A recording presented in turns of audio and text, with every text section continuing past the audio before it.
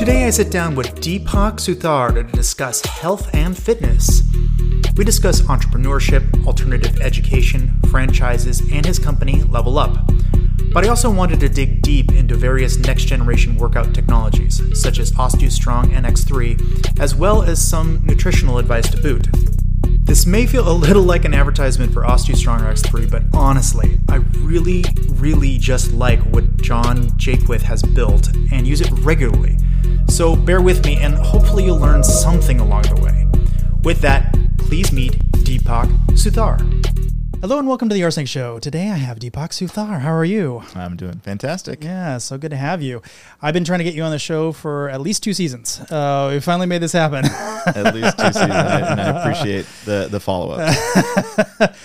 Well, I think this is a fun one for me because we're going to be talking about physical health, which is not something I typically talk about in this show very much.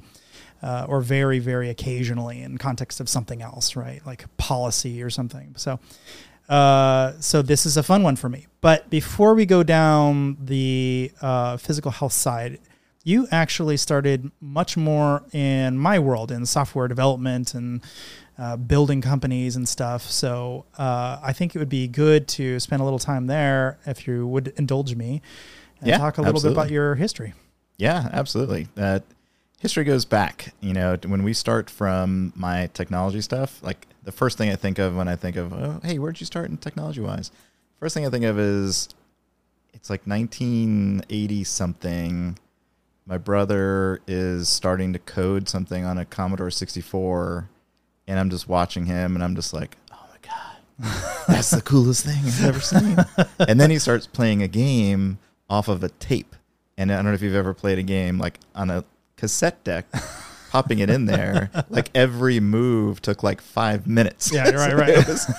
Talk about delayed gratification. Right. But that was kind of like the very beginning. So, and I don't think I've ever told him this actually, but it was like the first time I really got interested in it was because of him. And he's 6 years older than I am, so he was, he's incredibly smart, like genius level. Mm-hmm. And I just watched him, and he was coding and he was playing and he was coding and he was playing. And then he left to go to college, and he did computer science, and I didn't know what I wanted to do at that point. And before I even got into tech, I've always been kind of like this adventurous mindset. I've always had this adventurous mindset where I wanted to be on a lifelong trek of just chasing treasure, right? We were talking about this earlier, like why is Goonies one of my favorite movies? It's because these kids were constantly on an adventure looking for treasure. And for those listeners, as opposed to viewers, you are wearing a Goonie shirt. That's why this is never say die, guys. Never say die. We're going to get a call from the studio lawyers soon. Thanks, guys. So through my teenage years, I was like, after my brother left, the computer gaming kept continuing, so I kept playing, but then the coding kind of stopped, right? So I kind of fell off of the productive route into computers, but I kept playing. And then that led me through high school, and I was like, okay, what do I want to do? So I end up in Austin, I end up at UT, and everybody's like, what's going to be your major? What's going to be your major? And I'm like, I have no idea.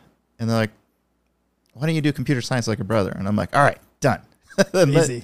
And that was the first time I had to go into a learning environment to where I was actually coding and doing all of the things. And, the funny thing about it is I hated it. Like, I didn't like it at all. I was doing pretty good, but it didn't satisfy like my curiosity and like the adventurous spirit I had. So 2 years into it, I'm like, hey, like I'm a sophomore at school, and I'm just not liking this whole educational system, and I just don't feel like it's teaching me the things that I really needed to know to be successful. Because I'm reading stuff outside of school, things. I was getting my Microsoft certification, my Cisco certification. I was doing all of these certs that they didn't even offer in school at the time. And I was just learning and learning and learning. And then I got my first job. I was like, hey, I need some cash because I was partying a lot at the time, but I had no cash. So I was like, okay, I need to figure out how to get myself a part-time job. So I got a part-time job. And this is one of my favorite jobs of all time, like to this day. The funny thing is, and I didn't know why, I started out as a little help desk guy. And I was just, because I knew a little bit about computers and I could fix things. And this is when we were transitioning from Windows 3.1 into Windows 95, and things were getting really interesting from a networking perspective. So that's when I started going through and I got all the certs, and I had an incredible mentor at this company. One of the things that I've been really blessed with is that at all of these different companies, for the majority of the time, I've had incredible leadership. And I did not get to where I am today by myself.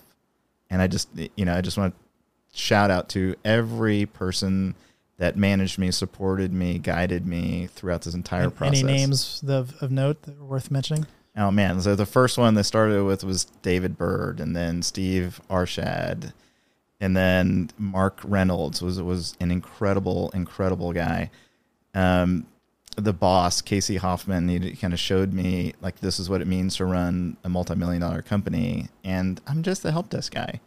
And I'm learning from these people that are just so far ahead of me. And it just really got me thinking. And I'm like, how do I get further faster? And for me, college wasn't it. So that's when I decided to quit. I'm like, okay, I'm learning way more outside by going through these books and just learning, self-learning, and taking all these certification tests. Now I'm making some real money because now I've got these things called certifications back when they were worth something. Yeah. And people that I knew that were graduating college are like, you're making what? Like, how are you doing this? And I just kept going, and I just kept going. And from one company to another, that first company, I was so lucky. God, I can't tell you how lucky I've been like through my entire life, but there's just this one lucky roll after another. And this first company, Child Support Enforcement, it was a portfolio company of Austin Ventures at the time. And I met the guy who ran technology over at AV. And he and I became really good friends because, we were learning from each other. He had just moved into town. So we were hanging out and we were just learning so much from each other. But that relationship was one of the first times I realized how important it is on who you spend your time with. And he was an incredible mentor for me, Dave Benton. He's an incredible, incredible guy. And from that point, that was my very first startup company that I had joined. And then that went through one company to another company, to another company, to another company, to 14 companies later, I tried to start my own. And that's when things started to get real interesting. So somewhere along the line, I don't want to jump too far ahead, but I think it's interesting. You decided you wanted to get involved with health. Mm-hmm. So what was sort of the bridge between, like, was that just a personal, like, I need to make sure I'm healthy kind of thing, or were you looking for things in that space, or like what kind of got you down that path? Because you can see technology versus health. I mean, they very rarely overlap like very well, It's like you might have a website or something, you might have a blog, but they're usually not hand in hand. Yeah. So I didn't get into it because there was a bridge. I got into it because I burned a bridge. And throughout my career in technology, I got burned out. Like, I got to the point to where I was making more money than I ever made before. I had a really easy job that was kind of rinse and repeat. But I just wanted more. I just wanted something else. And I can't sit I can't sit by myself in some place where I'm not growing. So at that point, this is kind of when I kind of dove into this personal development world, and I went to a Tony Robbins conference. I went to my first conference, and I learned like instantaneously the thing that I was missing. Which was? Contribution. I had been working my tail off, and through the startup years, through the 70-hour work weeks, like doing all of that. But at the last job I had, I just wasn't contributing to anybody else but myself and my family. And I just felt empty inside. And I had to go to a 4-day conference with like 16 hours a day to finally identify what that was. But that was, another one of the greatest gifts that I've ever been given is just understanding that we all have needs. And, he talks about this thing called 6 human needs. And one of the needs that wasn't being met was contribution, because there was really nothing that I was doing outside of like the once a year Habitat for Humanity or once a year Mobile Loaves or, whatever that was. I don't really consider that contribution. I consider that like checking the box. I think it's a bullshit thing. I wanted to do more. And that's what got me on this search for what else can I do? Because right now I'm dying inside. Okay, so this is kind of interesting. Once upon a time, I was doing some research on happiness. It was probably about 10 years back or so. And I found somewhere they had some list of like 15 different, I'm guessing the real number is 15, whatever number was 20, whatever different subcategories of happiness that kind of roll up into kind of 5 major categories, if memory serves, 6, maybe whatever it was. Mm-hmm. And so I felt like I had a pretty good handle on how I felt about myself and what things made me happy and what didn't. And, certain things I'm like, nope, don't care at all about that. It does not matter to me one bit. And other things I'm like, that matters a lot to me. Right. And so I ranked and rated it. And then I graphed over time how happy I was. And if I ever saw anything on the major metrics, on the 5 or 6 major metrics, and if I ever found there was a day where the math did not possibly add up, I'd go back and go, okay, there must be something inside, like deeper in, one level deeper, that I got wrong. Like I thought it didn't matter, but apparently it matters more to me, or matters way less to me than I thought if it went the other direction, right? Like I thought this would matter a lot, but it apparently does not matter. So one day the regression went totally south. Like there's just no way this math makes sense. So I went back and I was like, what is it? Because I had a really, really good day. And I'm like, my math just does not add up to me having a good day. There's nothing in here that would make this number make sense. Yeah. And I looked in, and one of those numbers was, one of the metrics was something like acts of kindness or acts of service or something like that. And when I first put my number in there, I thought what it was like giving change to the homeless or something. I'm like, right. Hell no, I'm not doing that. I've always thought you should fix things at a macroscopic level, not a microscopic level. That's just me. I know a lot of other people prefer working one-on-one with individuals, but just not me. I've never liked it. I've always liked choke points, big, meaty things where I could solve, millions of people's problems, not just one person. People want to do the easy, and it's easy for you to roll down your window, right? And $1 bill. Yeah, I've never gone the easy route, but this one day I was like super, super, super happy. I'm like, what is going on? And I realized this piece of software that I had been working on trying to get the browsers to roll out had finally done it. And it's called Content Security Policy. And now it is in every single browser everywhere on the planet. And your phone, my phone, it doesn't matter who you look at. If you walk downtown Austin, every single person there has been positively impacted by this thing that I finally got rolled out. And it was one of those choke points, right? Now it's like, I just solved 1 billion people's problem. They didn't even realize that it was happening. It was happening behind the scenes. It was just automatically rolling out. It was this annoying update that they don't want to update and eventually kind of have to, right? But I considered myself to be a billionaire, not in the $ sense, but in the sense that I'd actually impacted 1 billion people's lives positively. Sure. And so that's when I went back and like, okay, these numbers, I so don't understand myself. I got to really rethink this. Like, what really drives my happiness? And so that kind of dovetails into what you're saying, your contribution. Yeah. Yeah. So, for more context on kind of what those 6 things are, there's certainty, there's uncertainty, there's love and connection, there is significance, and then there's 2 spiritual needs.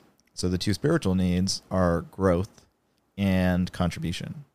So if you ever find yourself in a funk, you're probably lacking in one of the 2 spiritual needs. You're probably not growing, and you're probably not contributing to yourself.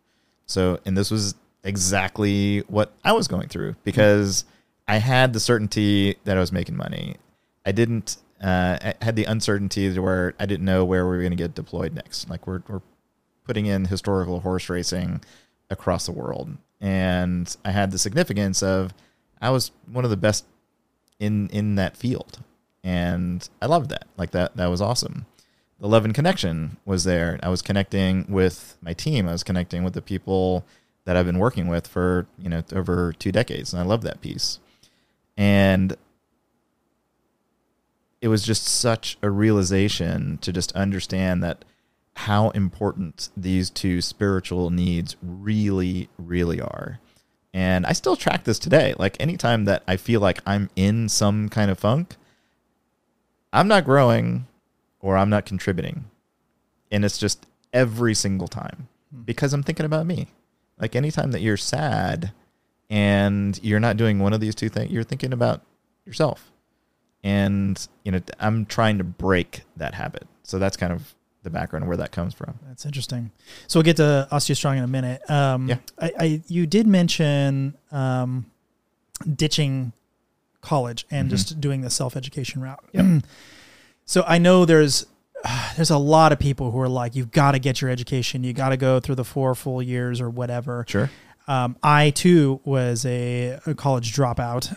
And I would say that better than half of the people I interact with that are at like extremely high technology capabilities dropped out or didn't even go at all. Yeah. So where do you see college? Is it necessary? Is there a reason to go, or you just like don't go? Like what's your opinion on it? This is my next legacy. This is the one thing that I'm going to be working on, that I'm already working on, not I'm going to be working on. The short answer to your question is, let me rephrase the question. Sure. Do kids need an education? Yes. 100%. Yeah, absolutely. Yes, absolutely. Is college the best way to deliver said education to every single student? The answer is no.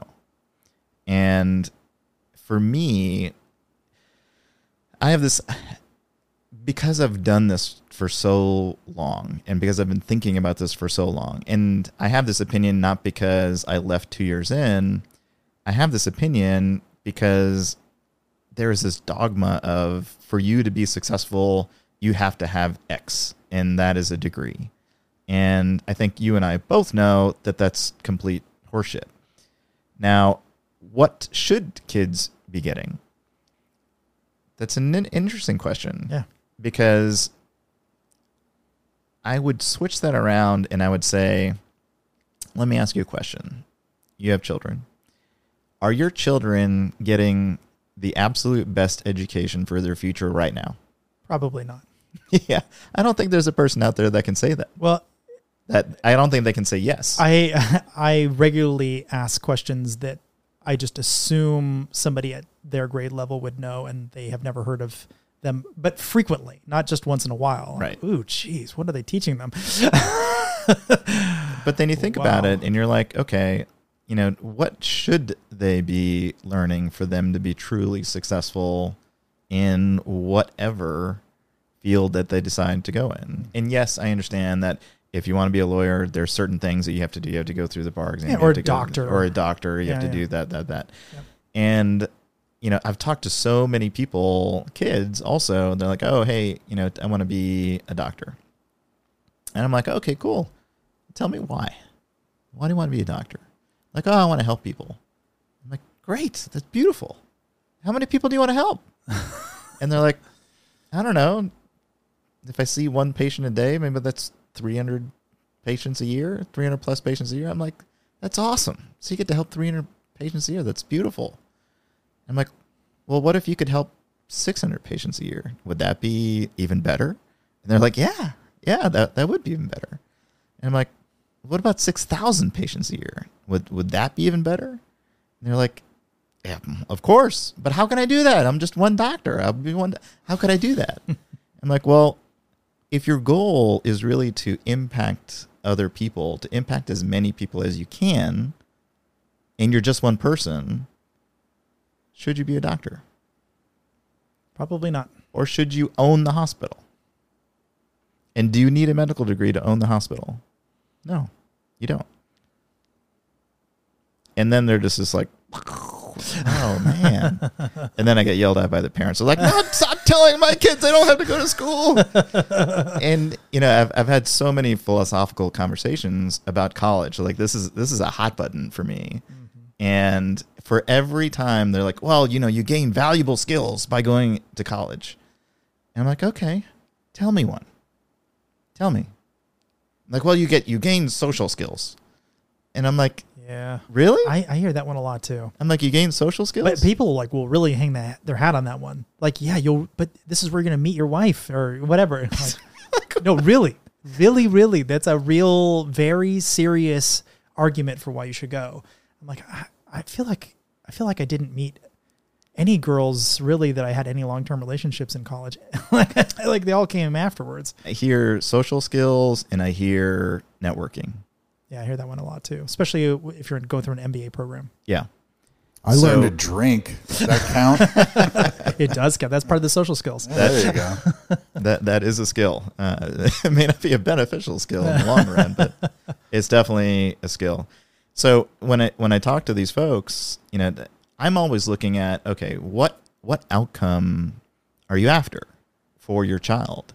And if the outcome for your child is for them to network with people that will help them in their future, why on earth would you leave it to happenstance to put them into a 4-year degree and just hopefully that they run into somebody that they can connect with over the rest of their life? Why would you leave that to chance? Why wouldn't you just be intentional about it and put them into a group of people that are already there, that that these guys these people are already qualified, and intentionally put them in that environment and then let them develop their social skills with people that will be their lifelong friends, that will be their mentors, that will be the next big thing. Why would you leave it to happenstance? Why would you leave it to chance? So, okay, I'm curious. How does it work? So one of the things that I learned when I went to this Tony Robbins event, there were 15,000 people at this event. Wow. And there's one thing is that pretty typical? It is. Yeah. Wow. And there's another one coming up in Dallas, November. You should come with me. I'm actually taking my kids. But there's one thing that all of these people have in common. You remember there's 2 spiritual needs. One of them is growth. When you go to these events, everybody there wants change. And not your average ordinary person does not want change.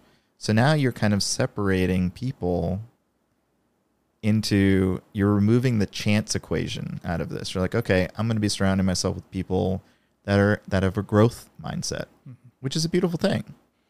And then not only that, there are people there that are in orders of magnitude wealthier than, all of us here. And there are programs there, and this isn't the only one, by the way. I'm just using this as one example.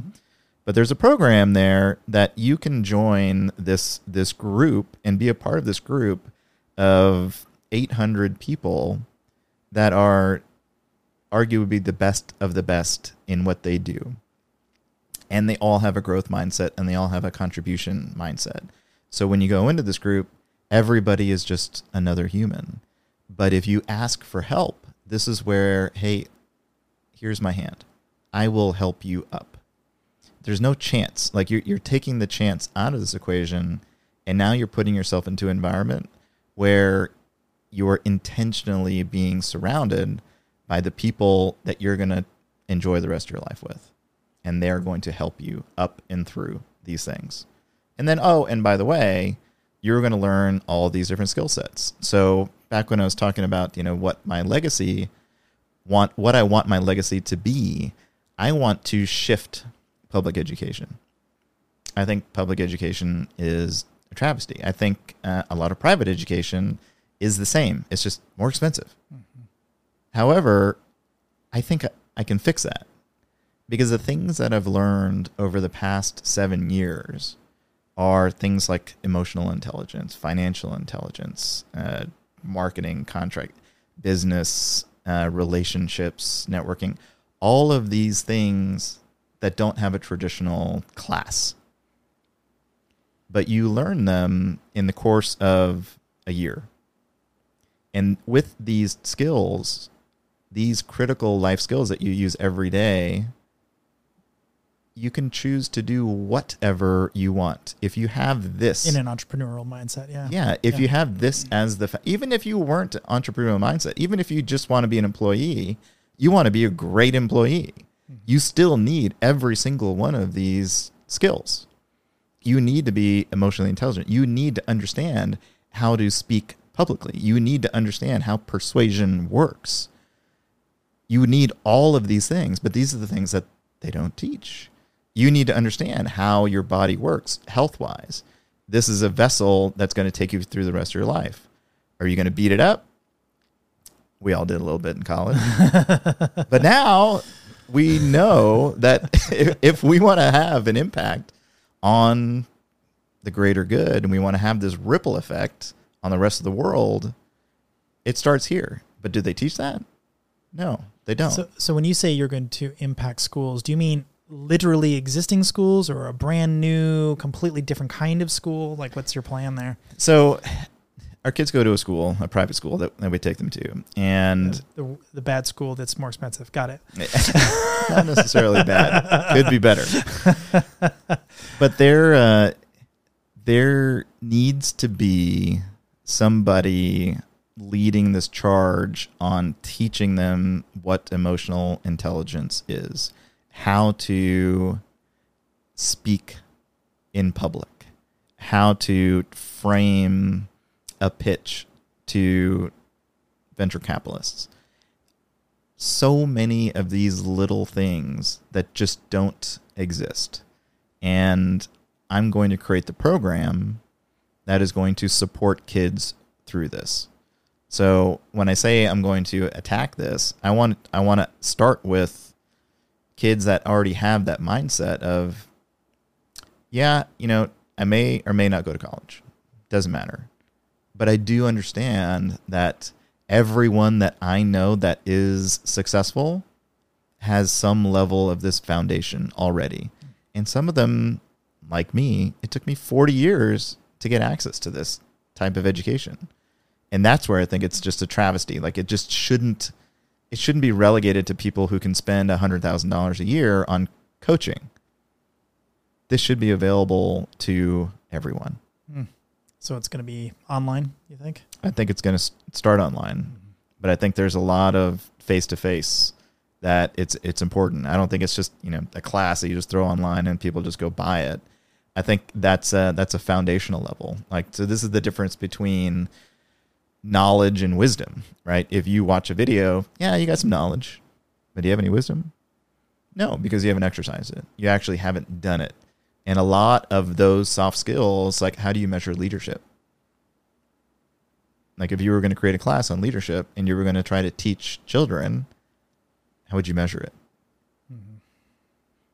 So it gets really interesting and really tricky on how to do that. And some of those things, maybe, ChatGPT will get to this point pretty soon, but it's not quite there yet. So maybe it's a panel of, me and you and Chris listening to a child do a pitch or try to persuade.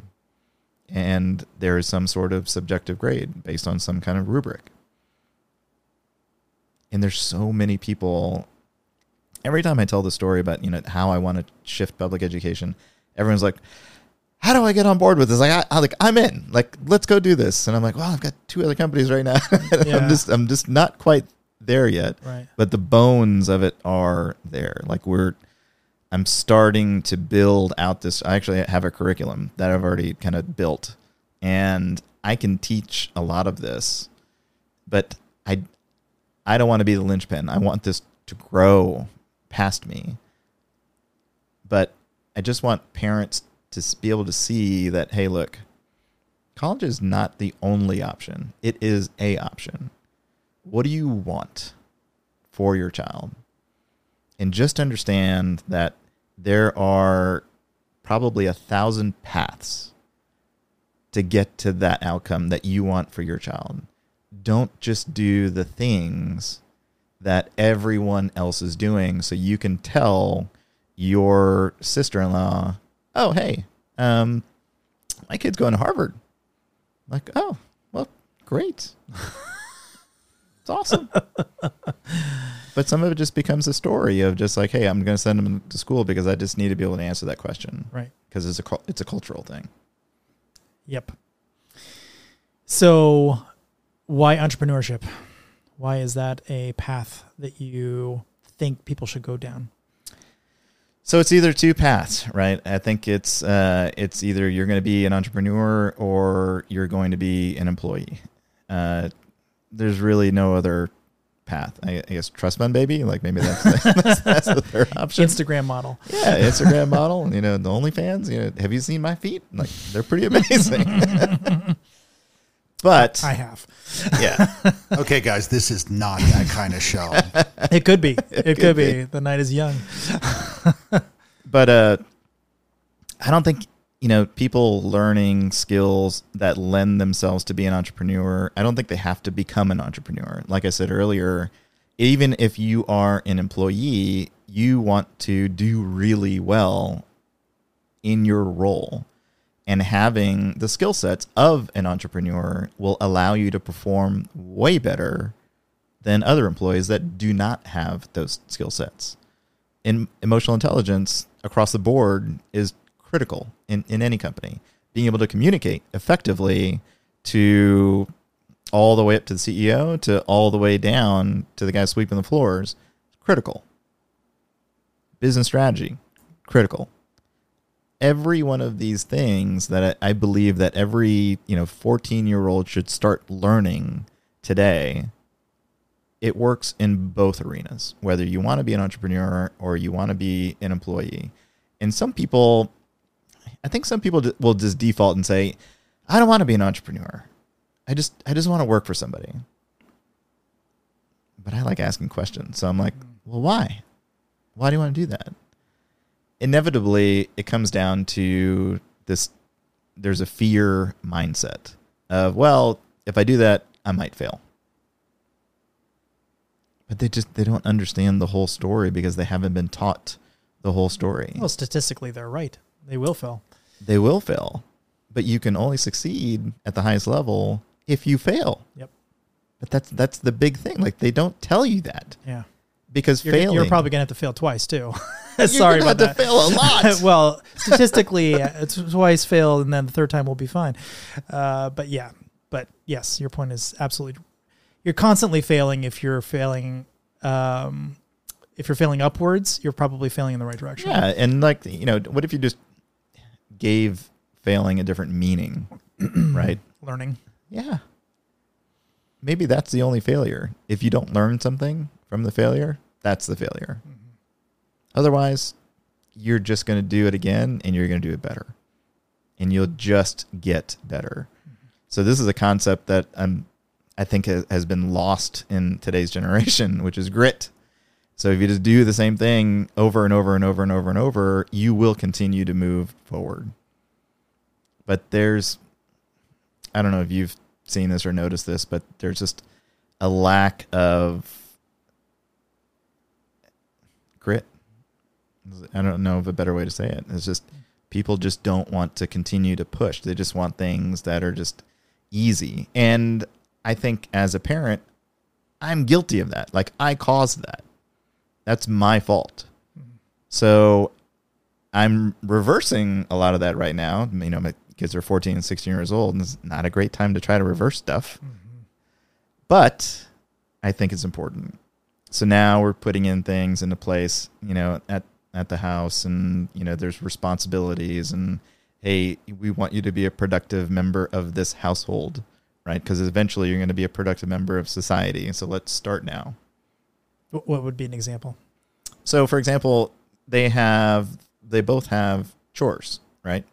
And if they don't complete their chores, then there's no allowance, right? You don't work, you don't get paid. You still got to do the work. You miss deadlines, you don't get paid, but you still got to do the work. So my son is responsible for doing the dishes every single day. My daughter is responsible for doing the laundry for the house every single week. And they decided that those are the two things that they were going to do. I'm like, great. All you have to do is just be consistent. It doesn't take a whole lot of time. But I want you to understand that you doing this mundane task, but doing it consistently, is one of the most important skills you'll ever learn in your life. Yep. If you can just power through these mundane things. What did I read the other day? It's like, you know, the people that are the wealthiest know how to do the most boring things without thinking that they're boring. And they'll just continue to do them. And the boring things make you rich. The new exciting things rarely make you rich. And I'm guilty of that too. Like, I'm like, oh, squirrel, shiny penny. Oh, I have another idea. It's a real risk when you're an entrepreneur, because you're like, I could start another business. Like, no. Focus on the one you're working on. Okay. Yeah. Well, let's talk about OsteoStrong. Before we get to the business mechanics of it, let's talk about what it is first. Sure. So how did you first hear about it? What is it? Give me your backstory on that one a little bit. Yeah. So when I was at another Tony Robbins event, I was walking around with a buddy of mine, and there was this equipment just laying out on the floor, and it looked like gym equipment. And I was like, hey, this looks interesting. So I talked to the guy, and I was like, hey, what's this all about? And I met this guy. His name was Dr. Jaquish. And he was like, oh, you know, I invented this stuff. And I'm like, oh, cool. Tell me about it. He's like, yeah, so I invented this stuff to save my mother's life. And I'm like, all right, I'm a mama's boy. You got my ear. Tell me more. He's like, well, you know, this equipment, I invented it because my mother had osteoporosis. And he's like, do you know anything about osteoporosis? I was like, nope, no, nothing about it. He's like, well, it's a deconditioning of the bone. And for the longest time, the medical community thought that it was a disease. So they still classify it today as a disease. But the way that he describes it is it's just a deconditioning of the bone. Interesting. And I was like, that is interesting. And he's like, yeah, you know, if you didn't have any muscles, would you have a muscular disease? I'm like, no, you're just deconditioned. Just go work out and you'll build muscles.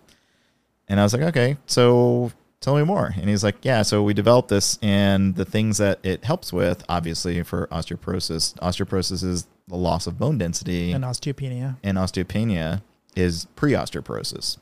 So those two things are incredibly important in the women's world.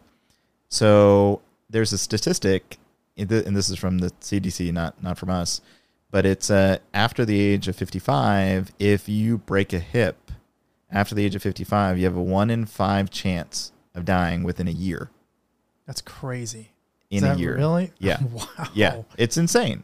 And nobody's talking about it. So what has the industry been doing about it? They've been handing out magic pills that are supposed to support bone growth. But they don't.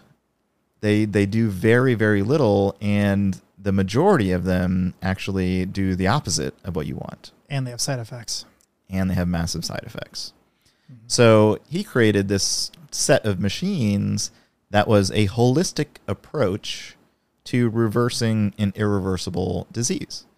And I was like, that's pretty interesting. So now I have like this picture of my mom up, and she had osteopenia at the time. I was like, all right, check. And he's like, it also helps with fibromyalgia. I'm like, shit. How's that? Check. How's that? So I don't want to go too deep into the why, but Sure. there's all of these things happening inside of the body that we don't fully understand yet. When you start strengthening the musculoskeletal system, which is your bones, your tendons and ligaments, and your muscle, all of these interesting things start to happen. So for example, we also help with type 2 diabetes. So how do we do that? Well, muscle density. Inside of the muscle cell, there's these things called myofibrils. And the more myofibrils that you have, those are insulin receptors. So you can handle sugar better. So people that come and use the OsteoStrong system for 6 months consistently, this is a key thing. It's got to be consistent. Without changing their diet, we're able to drop their A1C by 0.6%. That's crazy. Which is unheard of, right? Because usually it's incredible amounts of workouts plus a regimented diet, and that stuff works totally. And you should totally do all of it together. Like you should, if you have type 2 diabetes, you should be doing all of these things. But it's just showing like the efficacy of what one modality can do for type 2 diabetes. So back to fibromyalgia. How does it help with fibromyalgia? Well, let's take a step back. What is fibromyalgia? Do you know? Oh. It is undiagnosed pain. Okay. Yeah, that's interesting. Like, you go to the doctor and like, yeah, not sure. Fibromyalgia. Like, I thought it was something related to the nerves specifically, but so they don't know. I don't know. So they don't know. You know what they prescribe for fibromyalgia? Probably oxycodone or something. Antidepressants. Really? Yeah. Interesting. Because funny enough, when you feel better, you have no pain. When you get sad, pain shows up. So what is this really a problem of? And my mom was on medication. She was on Cymbalta for over 16 years. And I wanted her off of the stuff because like this stuff is crazy. Once you get on this, the doctors recommend that you never get off. Kind of like statins or something. Yeah, well, statins you can kind of get off, but for this, I talked to her. We worked with her doctor. I'm like, hey, let's create a plan to wean her off over time, because this set of machines is supposed to help with this. So 6 months later, the doses just start to dwindle a little bit more, a little bit more, a little bit more, a little bit more, and then it's gone.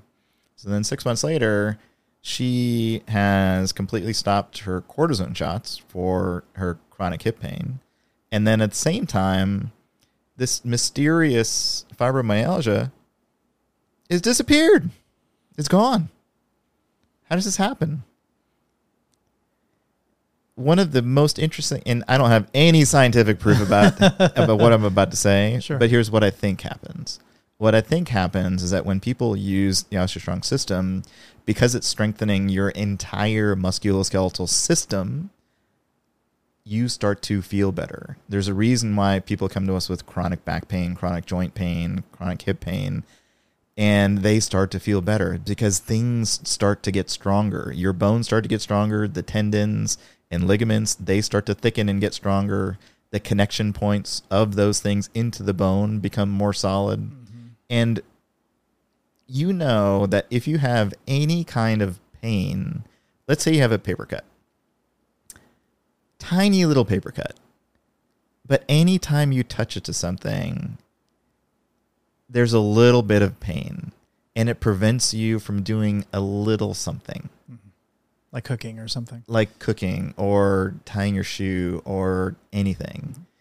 Imagine having that in all of your joints.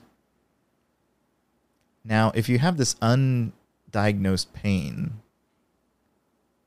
what if when you started strengthening your bones, your tendons, your ligaments, your joints started to get stronger, more stable, that pain started to recede? And when the pain started to recede, now you feel better.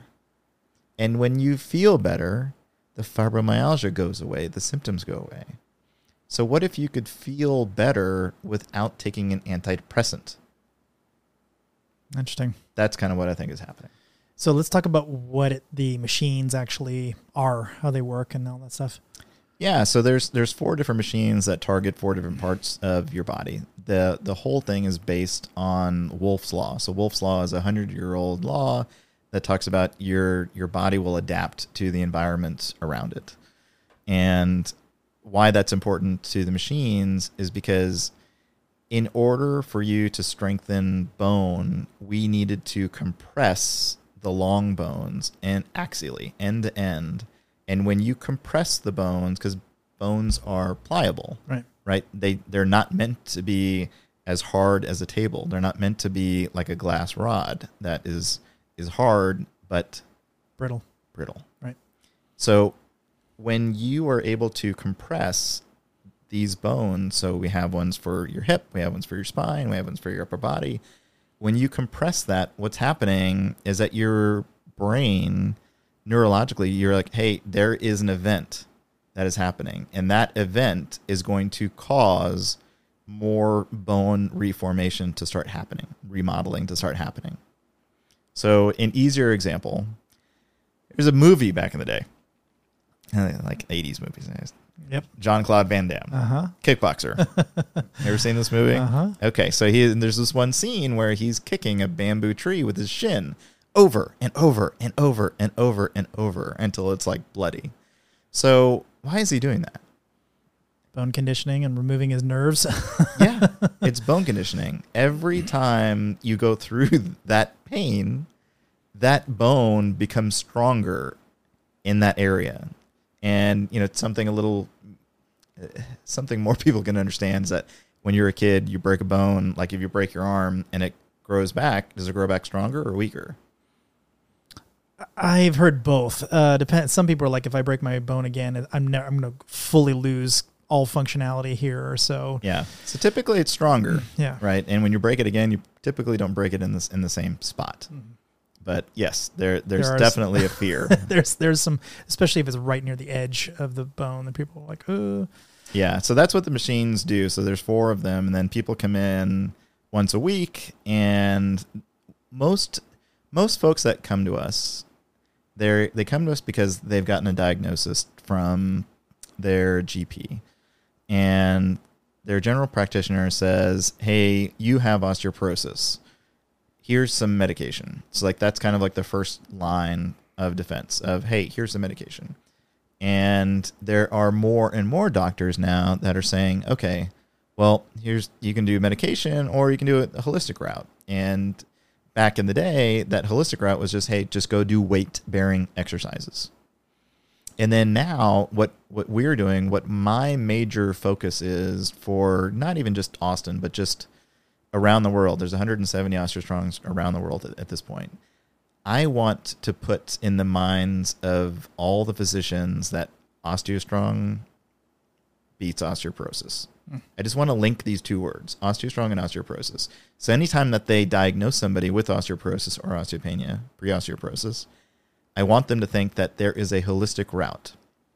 Why? Why are doctors now listening to us that they didn't 5 years ago when I first opened? It's because I had zero credibility, because they were just like, okay, show me the studies, show me the studies, show me the studies. I'm like, I'm not a major pharmaceutical company. I can't do a study with 100,000 people. Like we just don't have that. Mm-hmm. And they're like, well, we'll see what happens after a couple of years. So we were able to find people that were more progressive, that are just like, I'll do anything except for the medication. So then they came and saw us. So we spent time with them, and we've been doing this for 5 years now. And I'm happy to say that we have tons of people that have pre and post bone density tests that show positive improvement. And it's not just a little positive improvement. The thing that's blowing the doctors away is that this improvement is like 10%, 14%, things that are unheard of in the world. And over what time period? So depending on the age, typically we see in the first year that they will stop all loss and maybe a little bit of improvement, maybe like 2-3% improvement. And then we see the major gains on like 2 years. And this is the 10, the 14, the 16. Like we're seeing stuff that the doctors have not seen before. So then we're just taking this back to the doctors and going, hey, doc, this is your patient. We didn't do the bone density test. This is from a third party. So what do you think? Have you ever seen any improvement like this before? And they're like, holy cow, no. I'm like, oh, maybe this is just a fluke. Maybe there's just something wrong with the DEXA scan machine. And I'm like, all right, fair enough. But when you do it over and over and over and over, and their balance is getting, there's a 200% improvement in their balance. Their grip strength, there's a massive improvement in their grip strength. The functional tests of just being able to get out of a chair, all of these things that we're constantly testing, these are markers that physicians understand. So not only do we show them the bone density test, but then we show them the functional markers of like, hey, look, this person can go outside and garden for 5 hours and not feel any pain and have the energy to do that. They were not able to do that before they came and saw us. So talk about the balance a little bit, because I think that might confuse people based on what you said. Yeah, so there's 3 things that we focus on at OsteoStrong. There's 3 things that we're really, really good at. One is bone density, obviously. So bones, balance, and strength. So bone density, so we talked about the 4 machines. That's where you come in and you compress your machines, or you compress your bones on our machines. And that's what triggers the bone growth. The machines don't move really at all. No, so the machines don't move at all. You don't have to stack weights. Everything is computer controlled. You have a tablet that shows exactly how much force that you're creating. And it's kind of gamified in a way. So you get to see how much you've created this week. You get to see how much you created last week, what your personal best was over time. And I think when I tell people what my personal best is, almost always people are like, what? No, it can't be true. I'm going to say the number, and I'm just like, everyone listening is going to go, nope, it's not true. I think it was 3,800 pounds on the lower GT. Yep. And I think you have seen this number, so you can corroborate that I might be off by 100 pounds either way, but that's approximately correct. So the reason why people don't understand how you can create that amount of force is because people are thinking in terms of a squat or a leg press. They're like, how could you possibly move that much weight? You're not moving weight. Anything. You're creating force. And that force is at the very peak. And you're only hitting that number, that 3,800 number, for a fraction of a second. Yeah. You're not holding it right. for 10 seconds. Right. You're not doing 3 sets of 10. But I'm also not jerking. I'm not, it's not a kick, right. let's say. I was talking with a couple of kind of power lifter guys a couple days ago, and I'm like, I'd be really curious to see what you guys, because these are big, strong dudes. Yeah. I'm like, I'd be really curious to see how you guys do it. And both of them are kind of like, I think I might actually try this. So we'll see. But they're like, yeah, but I can only squat like 600 pounds. I'm like, nowhere near that. I'm like, yeah, but that's measuring only the weakest part of your squat. That's right. The weakest part of your squat is able to get 600 pounds up. Imagine the strongest part of your squat where your strength is. And they're like, oh, actually, maybe I could do that then. Yeah. And that kind of got their minds going. Yeah. There was a NASA researcher that came and saw us for, I think it was 6 months. So she came in every week from Houston, and she was like, okay, I'm going to chart all of my progress. And she was an Olympic lifter, and she's a researcher. So she's very meticulous on all of the records that she keeps. So she had records of like 2-3 years of all of her power lifts, her cleans, her squats, her deadlifts, all of these things. Mm-hmm. She comes to our center for the first time, and she's like, so what should I expect? What should I expect for coming here? I'm like, well, after your first time, you're probably going to go back and you're probably going to be able to improve your lift by about 5%. She's like, whatever. She's like, I've been charting this thing forever, and I never have gains like that. And I'm like, all right, we'll see what happens. All right. So she comes in, she does her thing. She uses all 4 machines, and then she goes back to Houston. She comes back next week, and she's like, Deepak, holy shit. But it may have just been a fluke. You may have planted a seed where I just did 5% more. Sure. And I'm like, okay, well, let's just keep going. Let's see what happens. So she does her next session. She goes back and she's like, Deepak, I increased it by another 3%. And this kept going on like week after week after week. And she was breaking her own records like almost every week. Mm-hmm. And this was amazing. I believe it. Yeah. Although it seems like first week, because the first week's always kind of like, just do like 30%, 70% or whatever. Yeah. Like some don't go all the way. Don't hurt yourself week one. But I could certainly see it within the first month. Absolutely. Absolutely. Yeah. And it wasn't just the number on the machine that was improving. It was how it translated to the actual weight on the Olympic lift. Yeah. That's where the gauge was. Like, that's where the 3% and the 5% week over week were. It's crazy. Of course, on our machine, she was, I think she hit 21 multiples of her body weight on the lower GT. Wow. Incredibly strong. Yeah, no kidding. But that's, I don't know how we got talking about that, but we're supposed to be talking about balance. yeah. So talking about balance. But yeah, so 3 things that we're great at. So we just talked about the strength and we just talked about bone. Now the balance piece of this is, why do we care about balance? You know, if our core demographic are women, 45 to 72, for example, that's our core. Those are the folks that need us the most because they are at the most risk of breaking a hip. And that's the number one thing that we want to prevent. Well, yes, you can improve your bone density. That's one way to do that. You can also improve your strength. That's important too. Now, why do we need to improve your balance? It's because we don't want you to fall to begin with. Mm-hmm. So if we can prevent the fall, and then if you do fall, you will have the strength to decelerate on the way down. And then if you decelerate too fast, you have the bone density to not break. Mm-hmm. So that's why we are the experts at those 3 things. Like, that's our core. Yeah, I think it's extremely unlikely that somebody is going to break a leg after doing OsteoStrong after a year or 2 years. Partly because they just don't fall. I think that's a big part of it. I think the balance, it's sort of an underrated, kind of a weird side thing. It's like almost, it's kind of like, oh yeah, we also do this, but I don't think it's actually as kind of throwaway as it might seem. It's definitely not. I mean, we get stories all the time, like we had in just simple things like, hey, I was walking around the yard and I tripped over a hose and I didn't fall. And I'm like, yes, that's awesome. Yeah. And they're just like blown away to like, last year I would have fell flat on my face. But just them having that ability. I have not fallen once since I've started doing OsteoStrong. Not once. Were you falling before?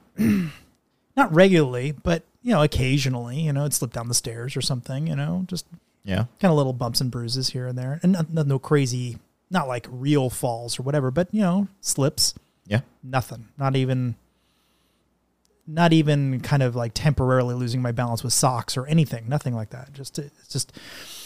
I think once you're attuned to what your inner ear knows as the correct plane, it almost doesn't matter what angle you're at. So you can be kind of coming in hot at a weird angle and you still know which way is up. You know what I mean? And that's kind of because a lot of the exercises are, you close your eyes and you look in weird directions and you're in weird positions and stuff. So your inner ear gets really used to being in awkward positions and it's vibrating. So it's trying to get you off balance at, I think it works at 30 hertz or so, which is about the same rate as your muscles contract. So your muscles are contracting and it's trying to get you off balance at the same rate. It's really trying to throw you off. It's trying to buck you off the entire time. Yeah. The whole point of the vibration plate that you're standing on when we do these balance exercises is really to put you on an unstable surface. Because if I can put you on an unstable surface and you can stand on one leg, close your eyes, and do a twist on an unstable surface, how are you going to feel on a stable surface? Mm-hmm. So this is probably one of the reasons why you feel supremely confident on concrete that's not shaking. Like, well, no, but even I do some like trail hiking or whatever, and everyone else is like falling and sliding and whatever, and I'm just like, I'm like like a mountain goat. Yeah. Well, so one of the other thing that happens is that when you're on that vibration plate is that you are turning on all of these different stabilizer muscles that you don't normally use all day. Like most of us are just sitting, typing, and not using all these different muscles. I mean, I'm behind a desk like 9 out of 10 hour work hours a day or whatever it ends up being. So, and the rest of the time I'm just like getting up to get a snack or something. I'm like very sedentary, and yet I am still probably one of the strongest people I know, because of this. And we'll talk about the other thing in a second here. But I really think the balance is strangely highly useful in all kinds of weird little areas. And stabilization firing also upregulates testosterone, or human growth hormone, and I think also and also I think also testosterone as well. But it just makes it so you're more, you can grow muscle faster, and it improves your tendons and all kinds of other stuff. So, and one of the other big things that it helps reduce injury, because you're turning all of these things on, and you're doing things at weird angles at our center that if you ever fall or slip at home, you've already been in somewhat of that position, and you've already turned that muscle on, so you're less likely to pull that muscle because you've already turned it on. Right. Yeah, another weird side effect is I grew about a half an inch. Yeah, that's typical. It's kind of a strange, and when people ask me why, I'm like, something about my vertebrae. I know ... Not really sure. Yeah, we had a member come in, and she was like, "Deepak, I got to tell you something. I just came from the doctor." I'm like, "Oh man, where is this going?"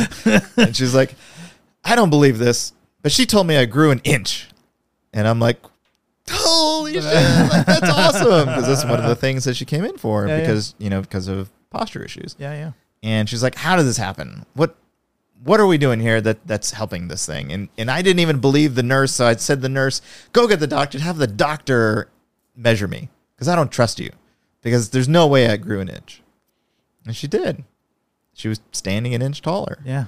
And so one of the reasons is, one, your posture will get better because you're able to stand up straighter without pain.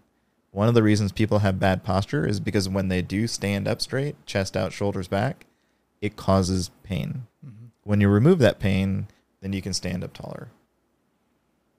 Second thing is that on one of our machines that is kind of compressing, and then you are self-decompressing on the spine, you have all of this natural hydration that comes in and starts hydrating the discs.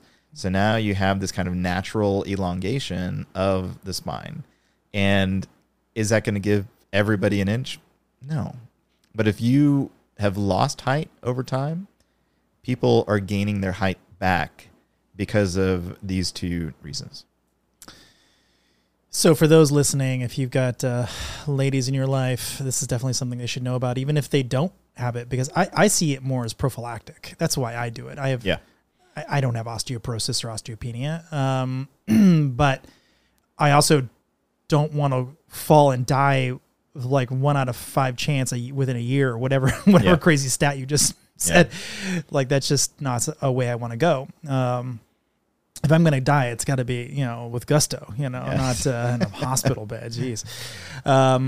So I recommend it to basically every woman I talk to. So at least let them know that it exists, get the education out. Yeah. The big thing to add on to that is that doctors won't recommend a bone density test until they're in their 50s, which is ridiculous. That's a long, really. It's just too late. Because you can get osteopenia quite a bit earlier. 100%. My wife had it, and when she was 43.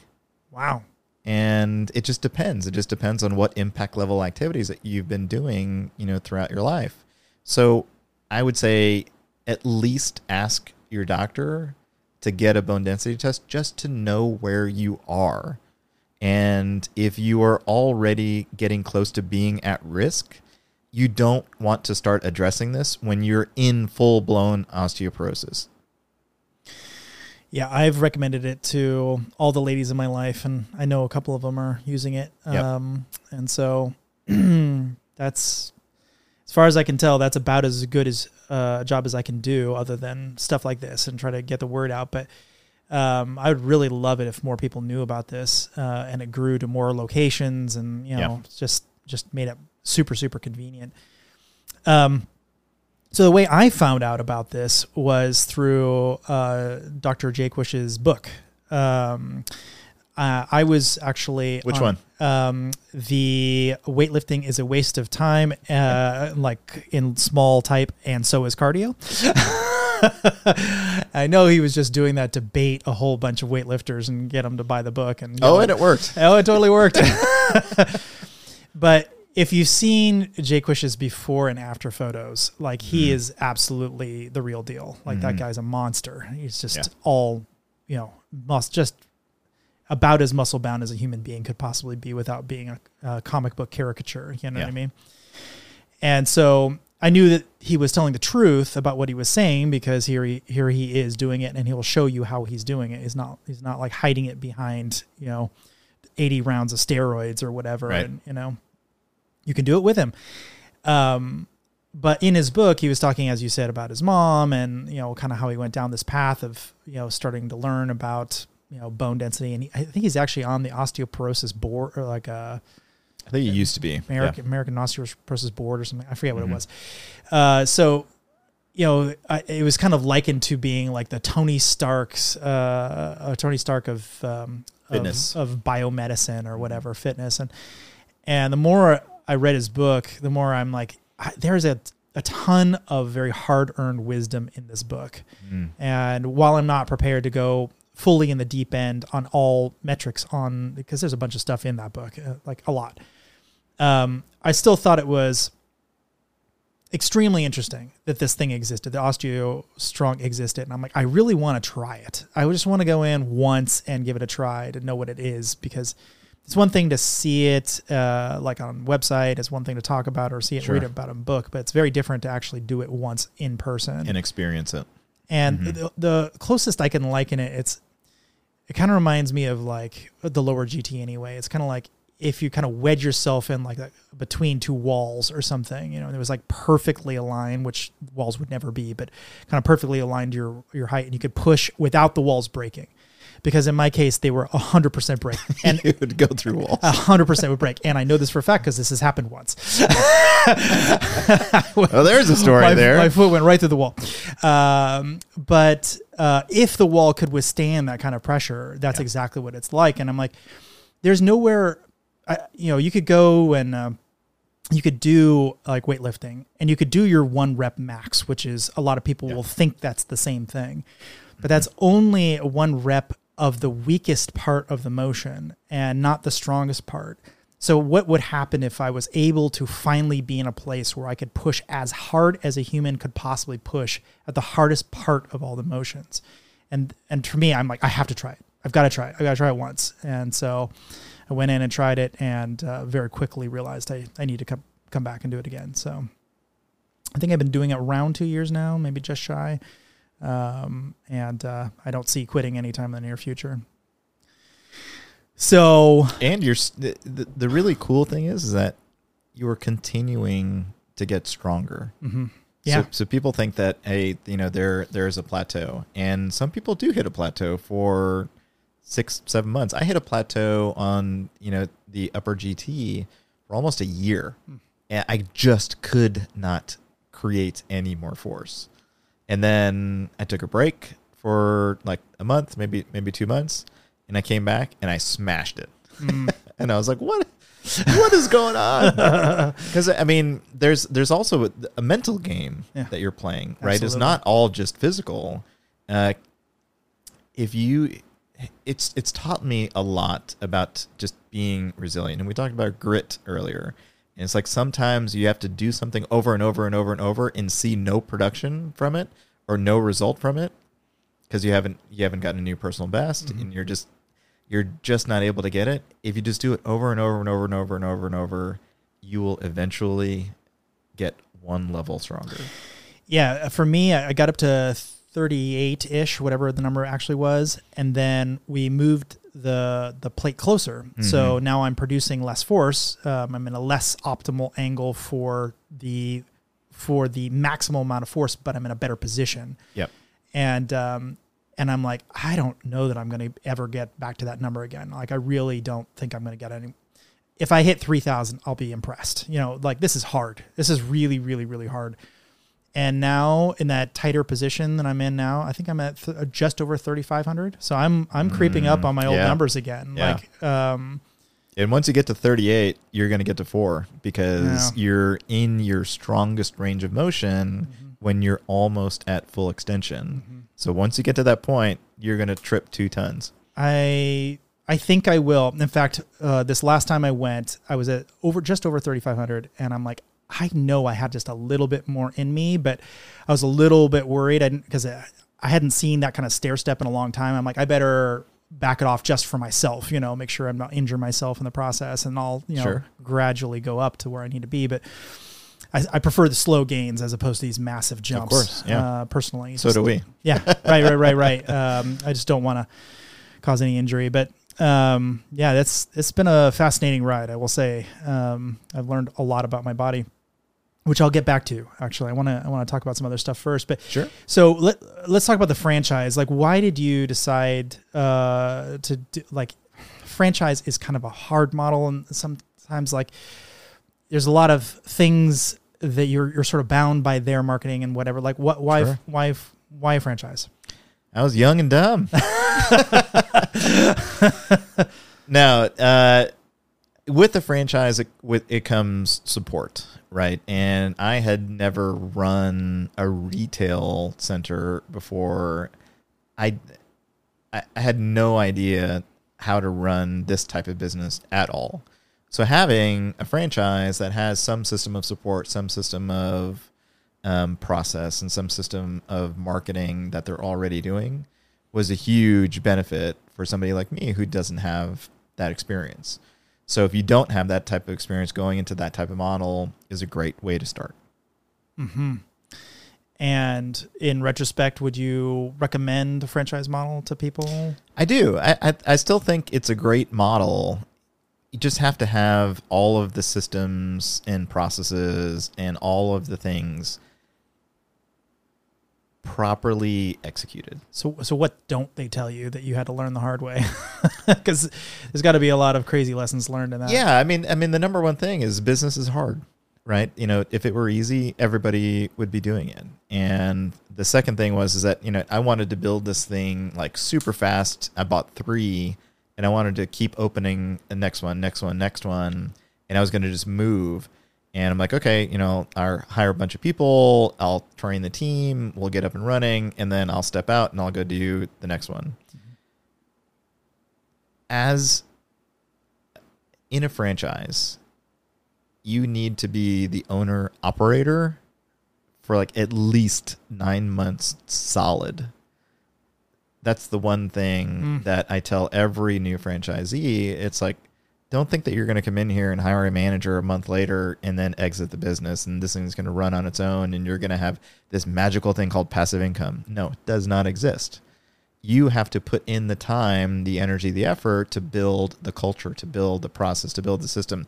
Even though that it's already documented on the franchise side, you still have to execute it. You need to make sure that your team is executing it as well as you. You got to start with it. You got to get a team. You have to build a team, right? And we've gone through a lot of folks, and there's a whole learning process in hiring people, right? And this. Mm-hmm. And fortunately, over the last 3 years, I've got an incredible team at this point. Like the folks, Heather and John. These guys have been the rocks, and everything that I teach them, they're absorbing. They want to learn more. They want more responsibility, and they're like the best. They're really, just as cliche as it sounds, extended family. Yeah, they're great. Absolutely.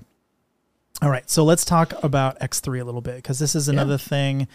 So this is how I went down the rabbit hole originally. Some hacker somewhere was talking about X3, and he's like, I really want to try it, but I'm nervous. It seems like the craziest workout ever. And I'm like, is this another P90X, like people jumping up and down kind of thing? Like, what is this? So I went and did some research. And for those who've never heard of this thing, x3bar.com, I think, is the website, or at least that redirects where it's supposed to go, Jaquish Medical. But it's a Olympic bar that's maybe 2 feet longish, something like that. I think they have a longer one now as well, with these 2 hooks on it. And you slip these, basically, for lack of a better term, big rubber bands, like massive, super, super big rubber bands, but not the kinds you see in like little crappy gyms that break, you could easily just rip them apart kind of thing. These are like surgical tubing is what people normally associate with elastic bands. And definitely not that. These are super thick. I don't know what they're made of. Do you know? Layered latex. Latex, right. Which is a kind of a weird but very, very stretchy material, and it just keeps stretching forever. And the other thing that comes with it is a ground plate.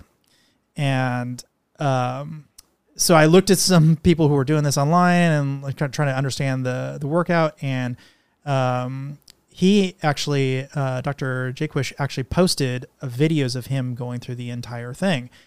So backing up a little bit, I've been working out basically my entire life, doing different types of, weight training or whatever. And, came up in the days of Conan the Barbarian comic books, right? Just to get big, strong, right? And, but I was always sort of like stymied. I just could never get past this level. So I went to bodybuilding.com and I looked at Chris Gethin's website. He had this whole, like, he'd train with me or whatever. And so it's supposed to be like a 10-week program. I did the whole thing, and then I kept going, and I kept going, and I kept going. I probably did it for half a year or so, even though it was supposed to be just 10 weeks.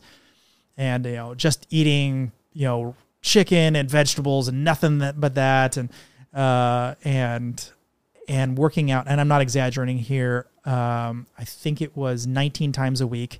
So 7 days, 2 times doing cardio, and then 5 days a week doing weight training. So you can do the math.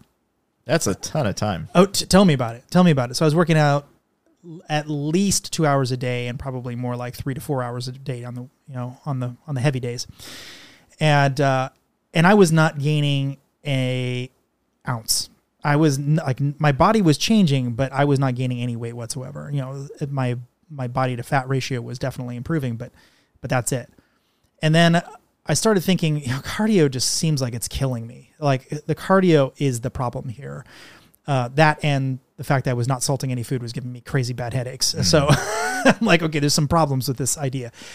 So I started salting my food, got rid of the headaches right away. That was great. And I stopped doing cardio, and immediately I jumped up about 20 pounds and in muscle. And I'm like, oh, this is great. Like, I'm actually getting strong, the way. Just from stopping cardio. So immediately jumped up 20 pounds. Yep. And I'm like, this is great. I can go harder now. My weight training, I can go way, way harder. And then I got an injury, and it knocked me out for, I don't know, probably 6 months to a year, like a long time. Wow. I couldn't even lift my cat. Like, my shoulder was just absolutely destroyed. And I finally was able to, I went through physical therapy and the whole thing. And like, I was finally able to get range of motion back, and then finally some strength back. And I went back and I started training again. I didn't learn my lesson. I just started doing the same thing over again. And I got, I was strong, not as strong as I was, but strong, getting stronger. Sure. And, again, just felt like I wasn't doing the thing. So then I came across this, X3, and the thing that got me about it is like, imagine you have, instead of a static weight, you have this rubber band going around your back and you're pushing. But imagine a static weight. Let's say I can only lift 100 pounds off my chest, and that's a pound more, and I just couldn't do it. But out here, my full range of motion, when I'm pushing out here, 100 pounds is really light. It's very easy by comparison. I could probably push 500 pounds, 600 pounds out here. But since I can't get it off my chest, I'm never going to be able to push 600 pounds. And so you're always sort of on the bulk of the range of motion, you're doing way less than you should be doing. But with these incredibly thick bands, you can actually get a power curve that matches your strength as you're going out. I'm like, okay, that makes a ton of sense to me. And I like the fact that it's much less prone to injury, slippage, and, there's all these other things that I just don't have to worry about. It's also very portable, so I can just throw it in a backpack and take it with me somewhere. And there's all these things I like about it. So I tried it. I got it, bought it. It's like $600 or something. I got it. And the first day I tried it, I had to sit down immediately after the first set. I'm like, I have never felt this burnt out after one set in my life. Like, I'm like, I'm not sure I'm going to be able to do the rest of these sets. Like, whoa, that was so different than what I was used to. So I powered through it, did the whole thing. And I'm like, okay, that was interesting. That was day one. I'm like, okay, I'm going to do day two and see how I feel. Right. Cause that was a lot. Right. So I do day two, and, on the third day, I think you're supposed to take a day off after the first 2 days or something. When you're very first starting, it's when you're beginning. It's very different when you're very first starting. So I took it with us. We were actually going on a vacation, so it was my first opportunity to take it with. I packed it in my backpack and we took it off. And my girlfriend at the time, fiance now, we were in this camping trip, and I'm like, I'm going to try this thing again. So I tried it the second time. It was way easier the second time, much more manageable. Like, my muscles had already adapted. And I could already tell my physique had changed slightly in just 3 days or whatever since I started. And it progressively got more and more and more. And to the point where I was very strong by comparison to where I was when I was doing those crazy workouts that I got those injuries. Sure. Very strong. And, but then I hit this kind of weird plateau. And then I started doing OsteoStrong, and I kind of didn't think anything of it. I'm like, I hit this plateau. This is where I'm at. I'm just always going to use the black bands. That's just where I'm at. I'm never going to get stronger than this. I can tell when I try to use the Elite Band, I bought it thinking I might be able to do it. Just could not do it. I could get like half a rep out. I just couldn't quite get there. I started doing OsteoStrong. Within a month, it unlocked something. It's like, it's the way I can describe it. It's sort of like my mind had decided I wasn't going to be able to do this Elite Band. It's like my muscles were strong enough. My bones might be strong enough, but it's probably my tendons and my brain saying, you're not strong enough to do this. Like, your tendons will get injured. You shouldn't do it. And it was basically neural inhibition. Yeah, it was neural inhibition. It was basically turning off my muscles, just saying you're not allowed to go this hard. And I really wasn't meaningfully stronger between those two times. But I do think my tendons and ligaments were way stronger, like not just a little stronger, like way stronger. And all of a sudden it just unlocked it. And suddenly Elite Band was, I wouldn't call it easy. It's not the word I would use, but it suddenly became accessible to me. I was finally able to get to this next much higher level, because that's double the weight. I mean, that's not a small jump. That's an enormous jump. Yeah. For people to just kind of visualize what Robert's talking about, the black band, you know, at his height is probably maybe 400 pounds at full extension. Like, is it that high? I think it's close to that. I thought it was 200. No, I think it's more. Oh, well, maybe not double then. And then I think the Elite Band is closer to like 600. Yeah. So it may be like 350, then jump to like 600 for the Elite Band. Right. And the Elite Band is like, I mean, you could sit 3 people on and turn it into a swing. Yeah. Like, that's how thick this thing is. Yeah. I mean, I liken to it's more akin to a tire than it is what you're thinking of a rubber band. It's very, very, very thick. So first of all, what's your feedback on that? Like, that unlocking that next level of strength, is that something you'd expect, or? Yeah, we use it both directions, actually. So when we have women that are coming in and men that are doing their OsteoStrong sessions and they hit a plateau, like if they're hitting a plateau on the LGT or the upper GT, then we're like, hey, let's introduce you to X3, because they both kind of govern each other. So when you're starting with OsteoStrong, you're building, you know, this muscle density, but then the size of the muscle cell doesn't change, right? Well, what can you do to improve the size of the muscle cell? There is X3. So once people start doing X3 and they start building a bigger muscle cell, and then they come back to the OsteoStrong machine, they start breaking records again. And you think is that a muscular thing, or is that Is that more the ligaments? I think that direction is a muscular thing, right? Because you just need a bigger muscle cell. You just need more energy to be able to create more power. Going from muscular to and using OsteoStrong to break through, I think that's a muscle density thing is what happens. So when you're using the OsteoStrong machines, you're improving your muscle density. You're not doing anything to the muscle size.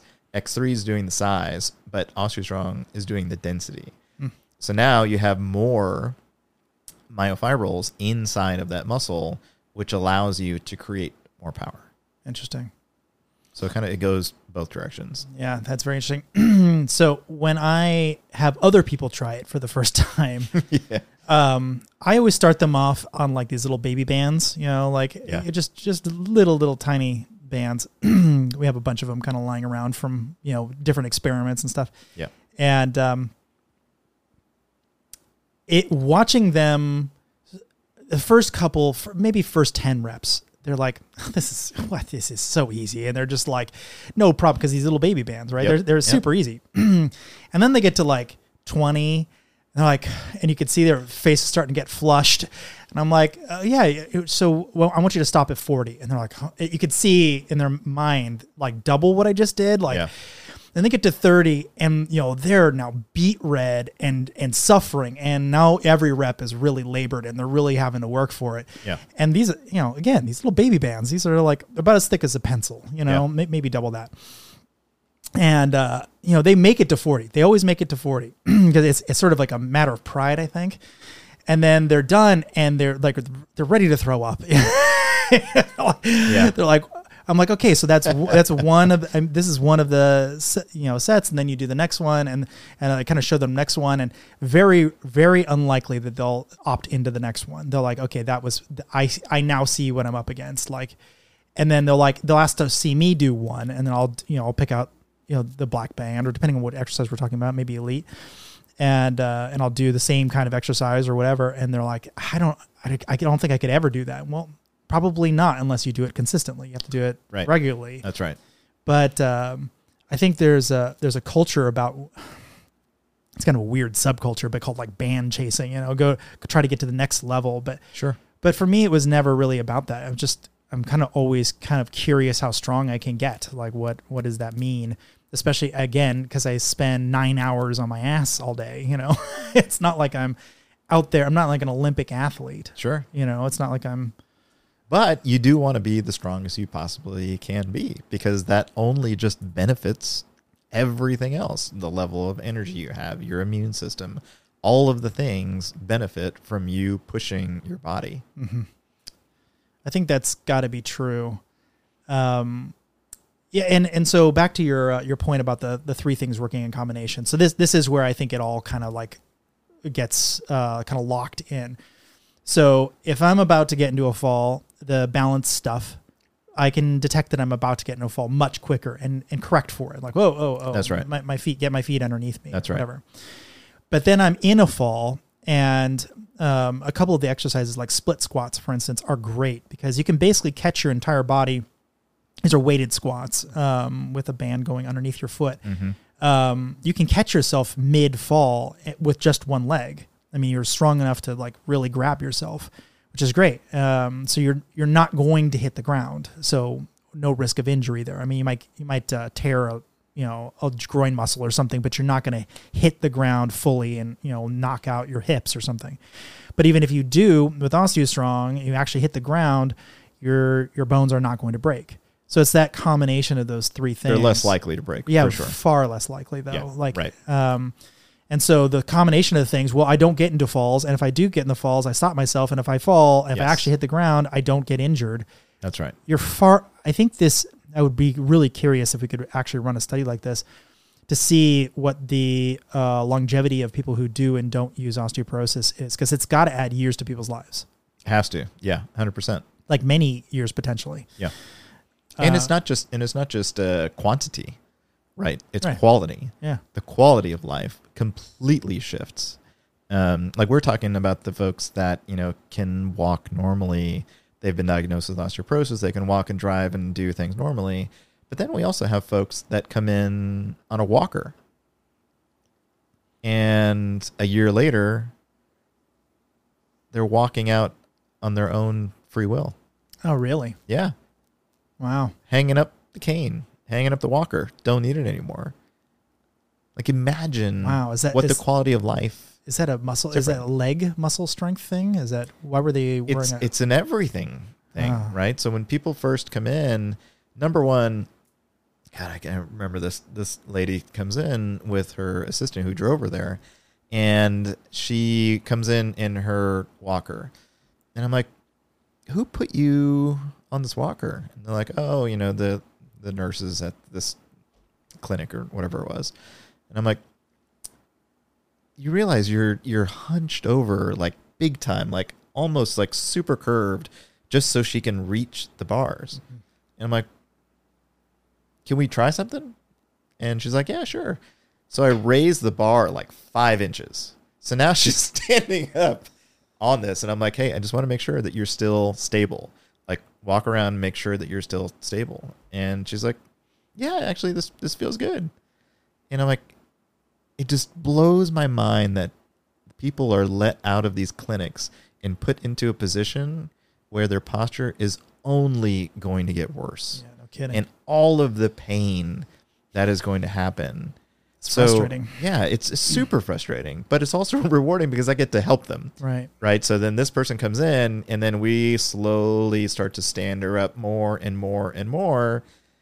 And as you know, we're improving her balance every time she's coming in. And she's like, you know what? I don't think I need my walker. And we're just like, hey, let's go. We'll be right here. Mm-hmm. And we'll walk with you. And she's just walking around the center, and she's like, yeah, I feel pretty good. I'm just like, this is so awesome. Like, this is amazing. This is one of the biggest reasons why I got into OsteoStrong to begin with, right? Is that I got tired of tech. I burnt the boats. I'm like, I'm out. I hung up tech. I just shut it off. I'm going to go into OsteoStrong. I'm going to go into wellness because it's filling that contribution gap. And when I see people change their lives by being able to do something that they haven't been able to do, things that we take for granted, just walking across the floor without assistance, it is the most amazing thing ever. Like, for me, like from a fulfillment standpoint, it's awesome. I love it. I love that part. It's the best. So just a quick funny anecdote. So when I was using the Elite Band, I was fairly new to it at the time. You had 2 employees working for you at a time. They don't work there anymore. And they're like, so you use the Elite Band, right?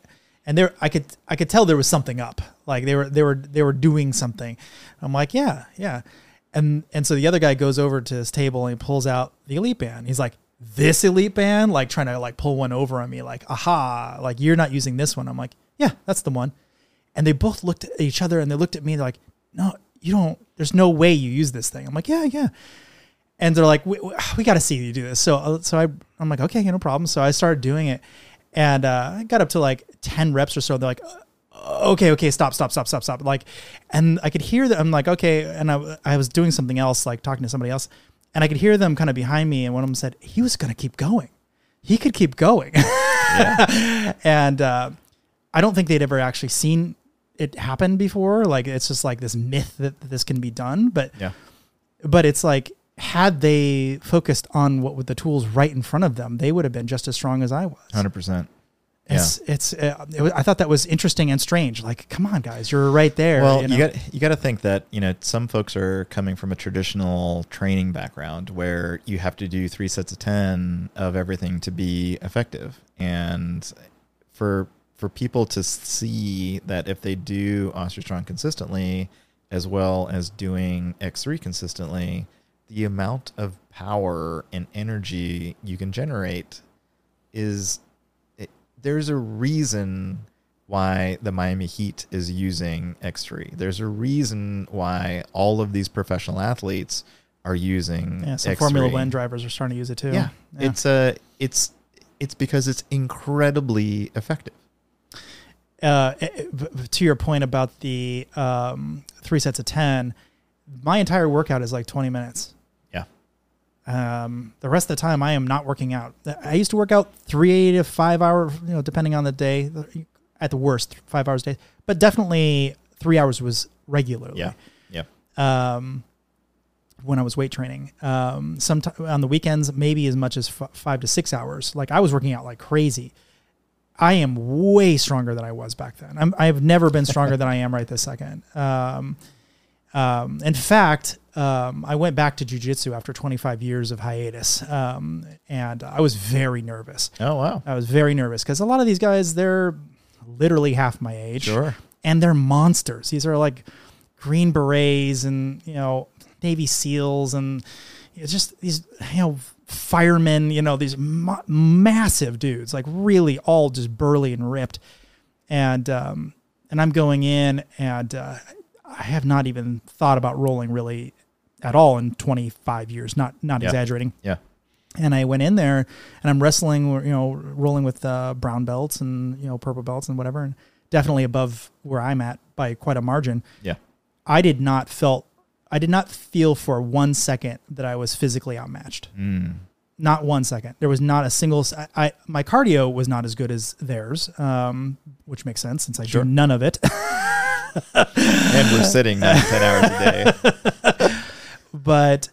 But my physical strength was easily this on par or stronger than the guys who were in there religiously and very high belts. And this is a good school. This is not some belt factory or something. Yeah. And so I feel like that's a huge testament. If I can 20 minutes a day and really have a very sedentary lifestyle for the most part, the rest of my time, get the kinds of benefits that I need out of it, like, why wouldn't you do it? Like, and the thing is, this has been such a hard sell for me. I've probably recommended X3 to, I don't know, probably 50 people over the years.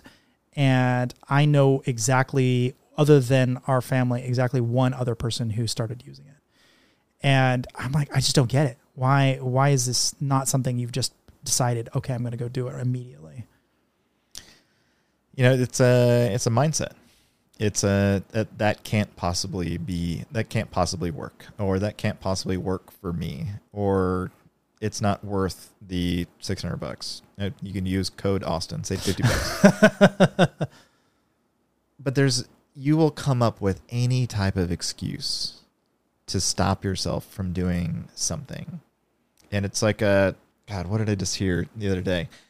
It was, you have to understand your short-term gains versus your long-term gains to really make the best decision for you. And so many of us, and I'm guilty of this sometimes too, like we'll take the short path, but we know it's not good for us long-term. But what people don't understand about, something like X3 and OsteoStrong is that it's easy to be consistent. Anybody can start a gym membership at the beginning of the year and go 3, 4, 5 times a week for the first 3 weeks. How many of those people are doing 5 times a week for the entire year? Mm-hmm. That's the trick. How do you stay consistent? And because the workout is, it's literally probably 8 minutes of actual work. Yeah. For a workout, and the rest of it is just kind of time. At worst, that's the worst it would ever worst be. Case. Yeah, that's worst and case. That's you crushing it. Yeah. And I was just telling some folks the other day, I was like, look, I'm doing biceps, right? And this is 4 minutes of bicep curls. How old are you? I'm 48. Right. So that's 4 minutes of biceps a week. 4 minutes a week. Yeah. What can somebody do that's 20, 25, 30? Yeah. I'm almost 50 years old. Yeah. But this is beautiful for me because of all the reasons you talked about earlier. I can throw it in a backpack. I can travel with it. It only takes me 15 minutes. I don't get injured. Mm-hmm. And that's another big one. The injury piece, because when you're in your weakest range of motion, that's where most of the injury happens. And there's virtually no weight there. Mm-hmm. And that's what happened for me with my shoulder. There you go. I was trying to lift, I'm not exaggerating, 325 pounds, and it's pop. Yeah. But I mean, like to your question earlier, why aren't people doing it? It's the same reason why people get overweight. It's not because there's a secret to not getting overweight. That's right. It's just something else going on. Yeah, I'm a big fan. And about the price point, for me, I've owned tons of gym equipment in my life. I actually had an entire room. I had a Smith machine and all kinds of crap. And all of that stuff cost way more. And you could fill a full garage. Yeah, you can. And I got a worse workout and I got injured. So I don't know why I would ever switch back. I can't come up with a reason to switch back. The only thing I can think of is maybe, try to find other ways to incorporate bands and other types of workouts. But that's just like incrementally slightly better, I'll tell you, I went to the Goonies house in Astoria the other day, and my buddy explain that, because that's a funny story. So I'll get back then. Just one sec. So I'm visiting my buddy, and my buddy's like, "Hey, I want to go to the gym," and I was only there for like 2 days, so I didn't bring the X3. I'm like, I don't really want to go to the gym. I have no reason. Like I will never. My whole thing was that I don't need to touch another conventional weight ever in my life. And he's like, "Oh, just come keep me company." And I'm like, "All right, cool." So we go to the gym, and he's like, "Just do this exercise with me." And it was like this incline press on like a Smith machine. And I'm like, "All right, fine. I'll just do it. Just keep you company." And it was the most painful thing I have felt. And I don't know how long. Like the DOMs after that workout lasted almost a week and a half. And one of the things that people don't really understand about X3 is that when you have that soreness, that's actually not a good thing. Right. It's tearing your ligaments. It's tearing the muscle. Like people, like we've had this kind of mindset of over the last 50, 60 years of, oh, you need to tear the muscle so the muscle can repair. Well, now we know there's better science. The better science says, no, you just need to fatigue the muscle cell completely so then it can grow back and it'll get bigger. Well, and keep it under tension. That was another big finding. Yeah. If you can keep it under tension for at least 1 full minute and preferably a little bit longer than that, you're, as opposed to a lot of the weights that you'll rest them on your chest or whatever. Or when you're doing a bicep curl, you'll rest at the top. People don't think of that as a rest, but it is a rest. Correct. So you're not under tension in that part of the range of motion. So if you can keep it under tension the entire time, it has dramatically improved the uptake of human growth hormone and all that other stuff. Yeah, that's right. So, I'm huge fan. I try to get people to use it all the time. So after that workout, I was like, look, dude, I'm not going back. So if I go back, I'm bringing the X3. That's right. So tell about your friend. Yeah. So my buddy Bayman, he decides one morning, he couldn't tell me about this thing. So I'm sorry. So I wake up one morning and I'm getting ready. I'm going to start the day. And I look at my Twitter feed. And my Twitter feed shows, hey, this guy bought the Goonies house and bought Mikey's house in the movie The Goonies. And I was like, oh, cool. Like, I'm a massive Goonies fan, hence that's why I'm wearing the shirt. Yep. Goonies never say die. And I was like, holy shit, this is super cool. And so I just keep reading the article, and it's like, yeah, Bayman Zachary bought this thing. And I was like, what the fuck? Like, what is going on? And like, so I talked to him like 10 seconds later, and he's like, dude, I couldn't tell you. Like, we were under contract, and we do all these things. And I was like, this is the most amazing thing. I'm going to help you fucking rebuild this whole thing. Like, it's going to be awesome. So next thing you know, I'm in Astoria, Oregon, flying across the country. And I walk up to Mikey's house. And I walk up to Mikey's house, and this is such a part of like my childhood. This is like such a part of like my mindset of I just want to be part of this adventure. So I go to the house, and then like I step inside the house, and I'm just like flooded with all of these like memories of just every part where every character was in the movie, and we're just kind of walking around. He's giving me the tour of the house. We go up to the attic, and it's just my mind is just like, oh my God, this is the most amazing thing. And I get to stay here. Like, this freaking, it was so awesome. Was Josh Brolin lifting weights up there? Yeah. So, it's funny because like in the beginning, I was like, hey, look, I'm going to help you rebuild this house to what it was in the movie. So I watched the first 20 minutes of the movie and I kept pausing it every 3 seconds. I cataloged everything in that house. Like I wrote it down in a spreadsheet. And then we went to, the Goonies fan club and I was like, hey, look, you want to be immortalized in the Goonies house? We need people to donate these items. We need to get everything that was there on that spreadsheet into the house. So people were sending stuff from like Italy, from like Australia. And I'm like organizing this whole thing. And yes, Josh Brolin's little chest expander thing. We have like 3 of those things now.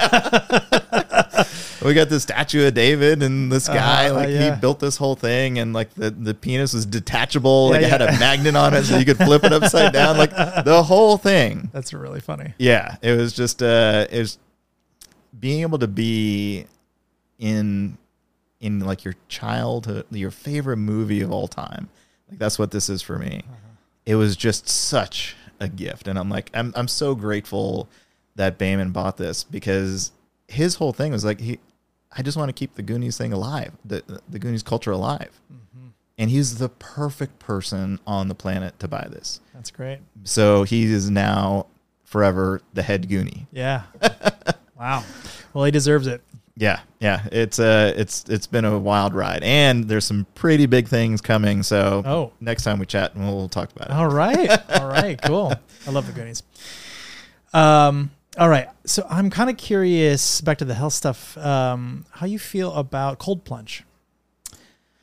So I think cold plunge has its benefits. And I think the number one benefit is that you are able to train your mind to do something that you really don't want to do. So the actual health benefits of going into the cold water and then coming out of it, it's not clear what it is. But what is clear is that if you can control your mind to do things that you don't want to do, are you going to be able to get more things done? I think the answer to that is yes, like resounding yes. Because now things just become a little bit smaller. Like I just scaled that wall, which is climbing into 36-degree water, which I know is going to feel like complete shit. Like that is going to be really painful. But after you do it, you're like, okay, well, if I just need to do a couple of emails and, put out some new stuff, that's pretty easy compared to climbing into that thing. That's right. Yeah, it kind of reminds me of the that parable. I think it's a sales thing about eating the toad in the morning, because if you eat a toad in the morning, frog, eat the frog in the morning. Because if you eat the frog in the morning, your rest of your days can't be possibly worse than having eaten the frog in the morning. That's right. Yeah. Yeah, I've been doing it semi-frequently for the last couple of months, and mostly because I think the testosterone uptake, increasing your amount of testosterone, blood serum testosterone, I think is probably the major reason I would do it. But I definitely think it's kicked up my metabolism. How often are you doing it? Every day. Every day? Yeah. In the morning, first thing? In the morning, not necessarily very first thing, but within the first half hour. Yeah. Okay. Yeah. And definitely before I work out, because I'm not trying to reduce inflammation from the workout. I want to have that inflammation stay high to basically stretch out the fascia around the muscle. Inflammation is good. Yeah. In that context, yes. Yep. But I'm kind of curious if you've thought about doing any studies or heard any studies around the use of X3 and cold plunge, or if you think those things are kind of totally separate. Or I think it's just one of those additional modalities that if you have access to it and you have the ability to do it every day, that it's only going to benefit you, right? It's like if you can do cold plunge or red light or leg compression, like any of those additional modalities, I think is going to support your health. Mm-hmm. So I think all of them don't necessarily need to stack on each other to be wicked helpful. I just think that the more that you do, the better you're going to be off. Mm-hmm. Okay, so let's talk about diet, because that's the other half of it, right? Diet and exercise, right? Those are the two. So first of all, do you have any opinions on what a perfect diet would look like if you were to try to tell somebody, here's what you should be doing? I don't think there is a perfect diet for every single person. I think there's a lot of like legacy thinking and legacy mindset in the nutrition world. So everything is a controversy, whether you're vegan, whether you're vegetarian, whether you're on the standard American diet, the SAD diet, or whether you're keto or whether you're carnivore.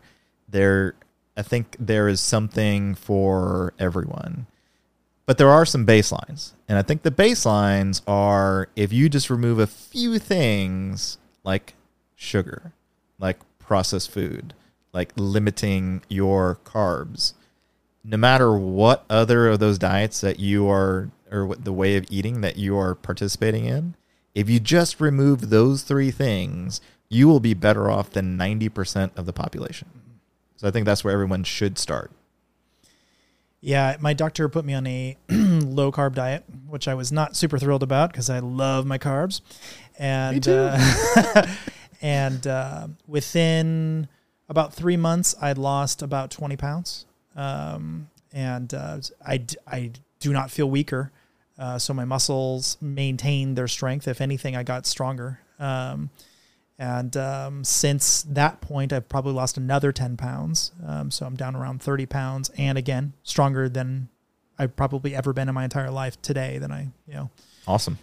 So what is your diet currently? It's basically just low carb and carnivore-ish. So I primarily eat meats, but I also augment it with some vegetables and Sure. And I probably have between 40 and I would say maximum 100 carbs a day, but usually more like 60 carbs or less. So 40 to 60 carbs, which is kind of a weird, hard number to hit. That's kind of a sweet spot that's a little difficult to get to. But even on my quote unquote cheat days or whatever, I'm just at like 100, let's say. I really never go above that. Yeah. So, just normal kind of vitamins and, lots of water. Have you tried going full carnivore? Temporarily. What's temporarily? Just a handful of days in a row, not for long term. Yeah. Usually you got to give it like 3 weeks. Yeah. To make the switch. My stomach didn't like it. It revolted, which is apparently a very common thing to have happen. Yeah. Well, what were you eating? It's just steak and chicken, I think. So chicken doesn't work if you don't have enough fat, because chicken's very, very lean. Mm-hmm.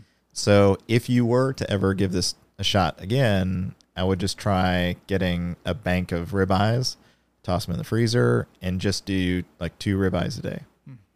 I think that might work, but I also think my stomach was revolting for another reason, which is that the flora in my stomach was used to carbs and suddenly didn't have any. And so it's just like absolutely dying off. And that sort of turned my insides inside out. And so I'm sure you can imagine. That's common. That's very common. I've heard that before. The purge. Yeah, the purge. And then the other thing I was not particularly fond of is going to ketosis. So the very, very low carb diet is not for me personally, but I think a low carb diet of a handful of carbs a day, and really I'm just what was happening? Extremely bad breath. So the ketoacidosis was not something I enjoyed, nor did my significant other. So I've never heard of that before. Is that a thing? Oh yeah. Oh, really? Yeah, ketoacidosis. Is that just in the beginning when you're converting from an old diet to a new? I'm not entirely sure if it continues on or if it comes on and off. But it definitely, I had about 3 or 4 days of it, and I'm like, that's plenty. That is plenty for me. 3 or 4 bad. It's basically tastes like you have acetone in your mouth, and yeah, it's not a wonderful experience. So for me, that wasn't the right diet, given my need to be social and, talk to people in person, and, warding them off with my breath was not an option. Wait, do I have bad breath? Not from here. Talk all you want. But that definitely is a real thing, though. That definitely happens. So yeah, I've been paying attention to health and fitness and just being generally just athletic, my entire life. I first started really looking into kind of the biohacking world when Dave Asprey put out Bulletproof Coffee. Mm-hmm. And that was my first foray into, some version of fasting, right? So it's like fasting from sugar. And I've been on and off doing that for almost 7 years. Mm-hmm. So I'll have like this morning I had 2 tablespoons of butter in my coffee, and that was breakfast. Mm-hmm. I have to do that now because I can't eat enough steak. Yeah, it's a fat though. to get the fat. Right. That's right. Yeah. And I need more and more fat. And when I don't have enough fat, then I'll have to eat some carbs. Otherwise, I'll start to get lightheaded. Yeah. What about like cheese and that kind of stuff? Yeah, cheese and stuff is fine for me because I'm not lactose intolerant, so that doesn't bother me at all. But typically, if I have a couple of tortillas or, my kryptonite is chips and queso, I love chips and queso. It's my favorite. But I train, right? So the way that I look at it is like during the week when I'm eating the steaks every day, like when I am on, I'm eating probably 2 ribeyes a day. And when I'm very, very disciplined, when I travel, it's really difficult. But when I'm on, it's like 2 ribeyes a day. And then on the weekend, if we decide to go to a Mexican restaurant, I'll eat chips. Like, I don't care. Yeah, it doesn't bother me. As long as you don't eat too many, you're fine. No, like it's even like I'll order a pizza and I'll crush an entire pepperoni pizza by myself. Like a large pepperoni pizza. Okay. I'll feel like shit the next day. Sure. But tastes delicious. I love it. Yeah. But my body will bounce right back because the majority of the time I'm taking care of my body, right? I'm exercising regularly. I'm doing all of the things. So every once in a while, you can treat yourself. Yeah. Yeah. And sometimes it happens by accident. Like you're just not thinking about it. Like, oh, that's a very carby thing. Like I was at a meeting a while back and they had like those little bowls of popcorn kind of like out on these little tables, kind of as people were socializing. And I just didn't even think about it. I'm just eating all this popcorn. And then I'm powered through about half of the bowl. And I'm like, oh my God, I bet that had tons of carbs in it. Whoops. But you're talking to somebody. So it wasn't like I was paying attention to what I was doing. So it does happen. But by virtue of taking care of myself most of the time, I think you're right. I think it's my body just like, it's okay. We'll deal with these carbs now, but it gets used to not having them. Yeah, if you want to have a bowl of ice cream, go have a bowl of ice cream. Yeah. But go work out afterwards. Go move. Don't just sit on the couch and Netflix for the next 3 hours. Mm-hmm. Do your 8 minutes of X3. Yeah, absolutely. So there is this study, National Heart, Lung, and Blood Institute, LBI. That's kind of a mouthful. And the National Institutes of Health, NIH, funded a Tufts program called the Food Compass food scoring system. And they rated mini wheats and Honey Nut Cheerios at 87 and 76 collectively, and ground beef at 26. Oh, I saw this. Extremely low. So I was kind of curious, like how you feel about how sort of the mainstream media and the sort of the scientific consensus, if there's such a thing, how they're sort of treating health. And I mean, I think this is a pretty good example, but I know there's tons of other examples of food pyramid and so on. Like, how bad is the government at dealing with health for the nation? Well, just take a look at the nation today and like, what's the average? The average is people are overweight, right? Like how many people have type 2 diabetes, which is a curable thing. It's not a lifelong sentence. And what is the recipe to cure things like type 2 diabetes? It's not a secret. It's very simple. Reduce your sugar. And when they put out studies like this, it has to make you think. Like the first question that goes through my mind is, okay, where's the money coming from? Follow the money. And we've all heard of like big pharma, but there's also like big food. Mm-hmm. And we know this, right? So we know that the food pyramid back in the 80s is bullshit. It's terrible. Mm-hmm. Cereal? it's just sugar, right, and carbs. It's the worst. Yeah, I don't think people necessarily all know this, but on the glycemic index, bread and cereals are worse than sugar somehow. It's like you could eat sugar and you'd be better off than you would, like refined white sugar. You'd be better off than if you eat a slice of bread. It's actually higher on the glycemic index. Yeah, I'm not sure why that is, but for fruit it makes sense. Simple because, carbs. Yeah, it's even a more simple carb. Like if you have something that has like a fiber component to it, then there's a little bit of an offset. But yeah, it's when things are coming from the government, things are coming from mainstream media, you always have to put your thinking hat on and be like, okay, why are they saying this? Is this true? And if you just think logically, and you know that sugar is probably the worst substance on the planet, next to cocaine. Cocaine may be number 2, but sugar is widely accessible. Kills more people. And it's part of culture. And it kills more people. Yeah. So what should we be focusing on as a country? Should we be focusing on putting out a study that says Frosted Mini Wheats and Honey Nut Cheerios are better than natural ground beef? It's ridiculous. So in their defense, they didn't say this, but it was actually a meta study on top of their study that said, or on top of their program that basically said, this is the result of your crazy algorithm. Yeah. So they didn't actually come out and say that, but that's the indefensible bullshit that comes out of there's this new paradigm of the way of thinking about food. Like they're so backwards, they can't come up with a model that just looks at the glycemic index. Like just look at that.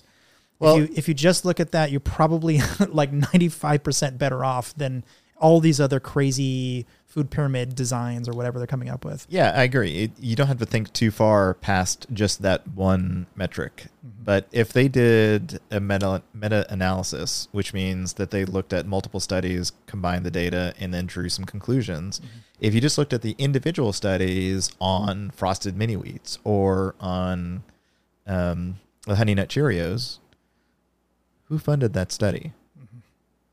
Kellogg. I mean, you just got to follow the money. And when you look at like large scale or studies, whomever owns or those whoever, properties, whoever it is, it takes a lot of money and capital and time and resources to put together studies like this. So who stands the most to gain from that study, from all of the individual studies? Yeah. Yeah, I think you're right. As soon as I saw it, I'm like, wow, this really stinks. Like people who grow wheat and the industry around that and who want people to consume more wheat, grains, with their very high glycemic index. It's almost certainly who funded it originally, for sure, through the NIH and kind of trickled down to Tufts, and they're all sort of in bed with one another. And, you know, I used to believe that these conspiracy theories were just that. They just can't be true. I'm like, no, because it's so difficult to organize this kind of corruption. But this is the kind of corruption that's been around for so long. It's just existed from almost the very beginning. It's a cottage industry of corruption. It's just been there. And it's just hard for people who aren't in it to see it. And even people who are in it, they're just part of the cog of the wheel. They're not even the main thing going on. They're just sort of like, oh, I'm just a Tufts researcher, and my grants come from this group, and this is what they want us to study, and they want us to study this very specific thing that they wrote for me to go study. You know, yeah. You don't know what you're doing is potentially going to kill millions of people. Well, there was studies being done in Bastrop, I think. No, not Bastrop. Somewhere like Waco area at a university. And I'll have to look this up and I'll send it to you. But they were hired to run a study. The study didn't come out the way that they wanted it to. So then they altered the parameters of the study so that the study would show the things that they wanted to. So now you have to look at, okay, the biases of whoever's designing the protocols for these studies, who's designing the protocol, and what is the outcome that they're after. Mm-hmm. And if it's not coming from a non-biased researcher, how can you trust that study? Right. And what is a non-biased researcher? There's so many ways, so many tricks. I mean, statistics is the art of lying with math, so. This is true. But that's why when I look at things, like when I first started doing this carnivore diet, there's no study that's ever going to show that being on the carnivore diet and eating a couple of steaks a day is good for you. I don't think there's ever going to be a large scale study that just got to get the meat packing industry guys in on this. However, if you go to Facebook and you look at the World Carnivore Tribe, there's 60,000 plus people there now, and you just look at the success stories of just random people that are beating things like autoimmune diseases. Yeah, autoimmune diseases that they have no earthly idea how this is working other than they've just cut out all of the stuff, all of the non-meat stuff. Mm-hmm. And they're feeling better and they're looking better and they're getting out of depression. They're like all of these things that people are going through, just shifting their diet is transforming their lives. Mm-hmm. And that's what, one of the things I love about Jake Wish, his wit, number one, he's freaking hilarious. But number two, whenever he posts... He's also kind of a fun asshole. He is. Totally. And he doesn't hold back online either. No, he does not. But the cool thing is that when he posts something about something, whether it's nutrition, whether it's X3, whether it's, whatever it is, he always supports it with studies. And he's like, look, this is where this came from. This is not my opinion. This is the opinion of these studies. So he's super careful about how he puts information out. He has to be with that kind of attitude. Right. You know what I mean? Yeah. But that's what's so brilliant, right? Because it's just supported in like all of the college athletic studies. It shows that using adaptive resistance bands are far superior than traditional weights. Or in combination with, absolutely. Yeah. Yes. And it's just, that's one of the things that's kind of separates him from everybody else. I agree.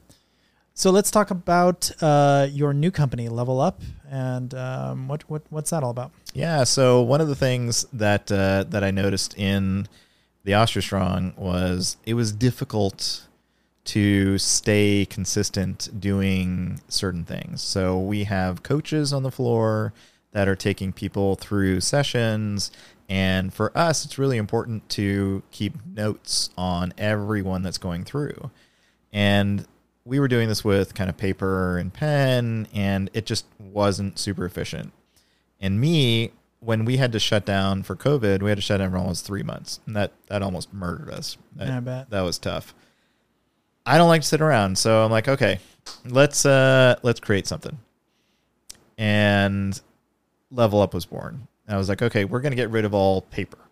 That's our first step. So then I developed an application. I have a team. We've got, like 8 people on the team now that are helping us develop this application that runs on a tablet. So now we're like, okay, we're going to keep all of our notes and we're going to have everything in this one place. So that was kind of step 1. And then step 2 was, okay, well, how can we also use this to help our members? And so like, okay, well, now we need to capture things like progress.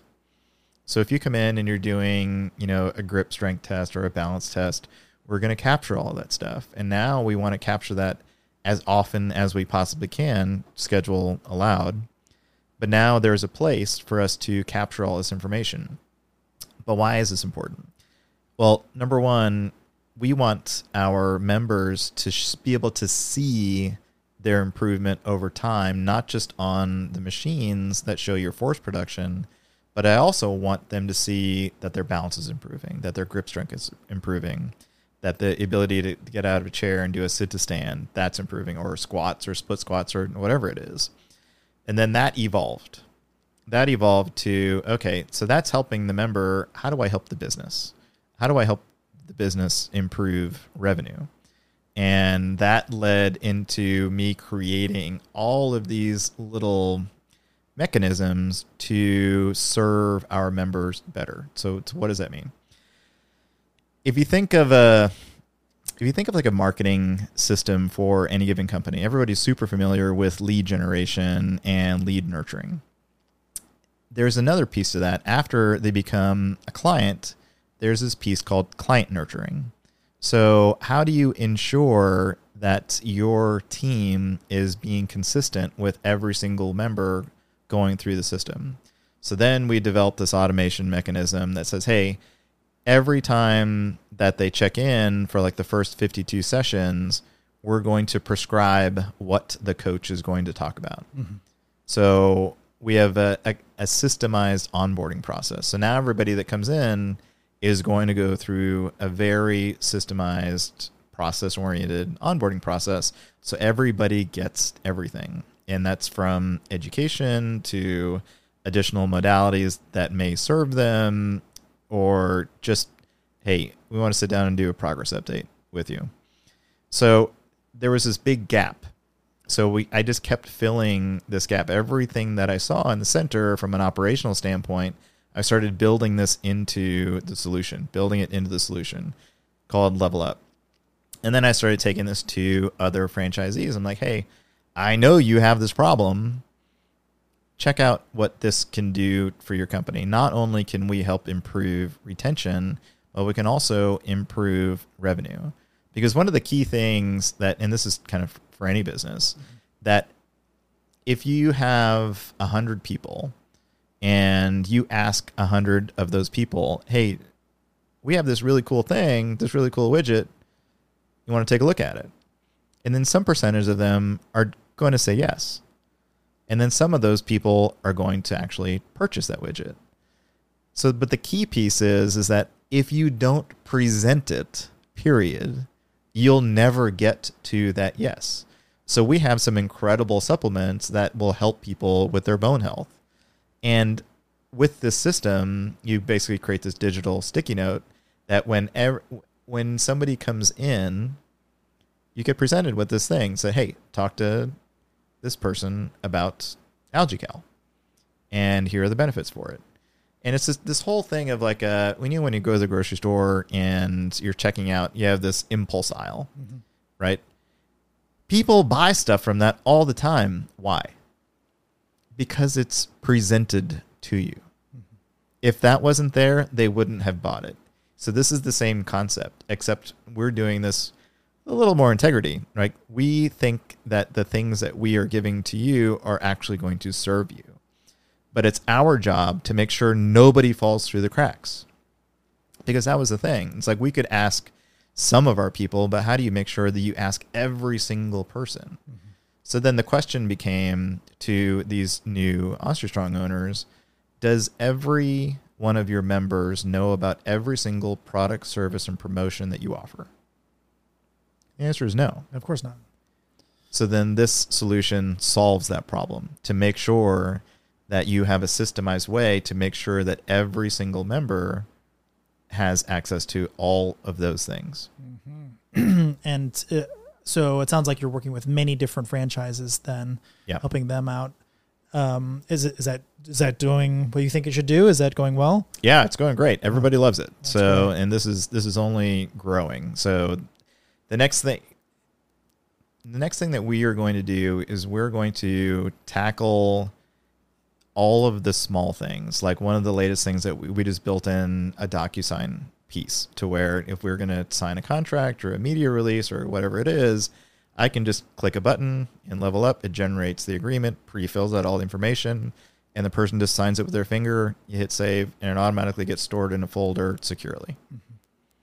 Which sounds like a small thing, but it was a huge deal. But it's like all of these little things that just stack over time, all of these little features that completely transform a business. Mm-hmm. And this is something that I love because I get to be creative. And I get to look at things and come up with ideas and work with all of these owners and get feedback from them and say, hey, fill in the blank. It would be really cool if Level Up could do X. And then we just work with all of our owners and we just keep making this thing better and better and better. So this seems like you could kind of cookie cutter it in multiple different types of wellness industry type, maybe franchise, maybe not, but gyms, let's say, or whatever. Yeah, absolutely. So one of the special things about this particular industry, the wellness industry, is that we get to see people face to face frequently. And that doesn't really happen inside of like a doctor's office or other things like a dentist. Right. That would be bad. But if you're doing things like a chiropractor or a physical therapist, or you have something like that, that lends itself perfectly to this type of solution. So yes, 100%. So this is kind of like the next step of where do we take this from here? How can we help even more people? Like spas, let's say, or whatever. Yeah, it could be anything that wants to track progress and make sure that their members can see progress, improve retention, so improve maybe revenue. Spa isn't. I'm really good at relaxing. Yeah, it would definitely be more towards like a physical therapy / chiropractor type of thing. Mm-hmm. Yeah, what I'm looking for is I'm looking for how can I create the biggest splash? And I know that the bigger the splash that I can create, the bigger ripple effect that I'm going to have.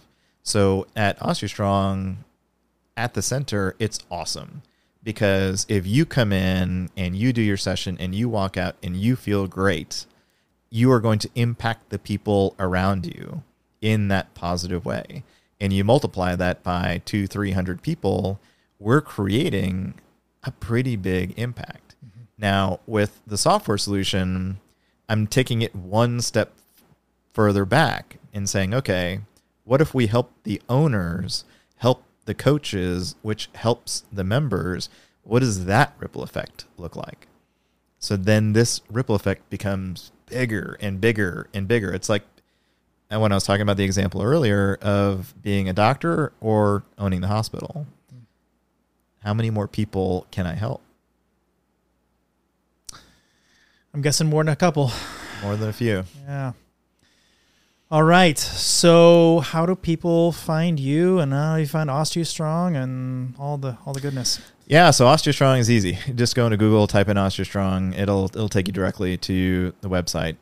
If you want to find me, come knock on Robert's door. Come find me. Now, I'm really terrible at self-promotion, so... Well, here's your big chance. Yeah, I'm hanging out on Facebook, so you can hit me up on Facebook. You just search my name, Deepak Suthar, and I'm the only one in Austin that has an OsteoStrong. So it'll be really easy to find me. And X3 is the other one we should mention. Yeah, so if you're interested in taking a look at this X3, you should, number one, just Google it and just look at people's results and just understand how people are transforming their lives. And if you are interested in buying it, you get to save $50 by using code Austin. Cool. Well, thanks, dude. This has been great. I really, really hope that more people find their way over to your spot there and start trying it out. There's a lot of people who could definitely use some greater bone density. Yeah. Thanks for having me, man. It's been a pleasure. Yeah. Thanks so much.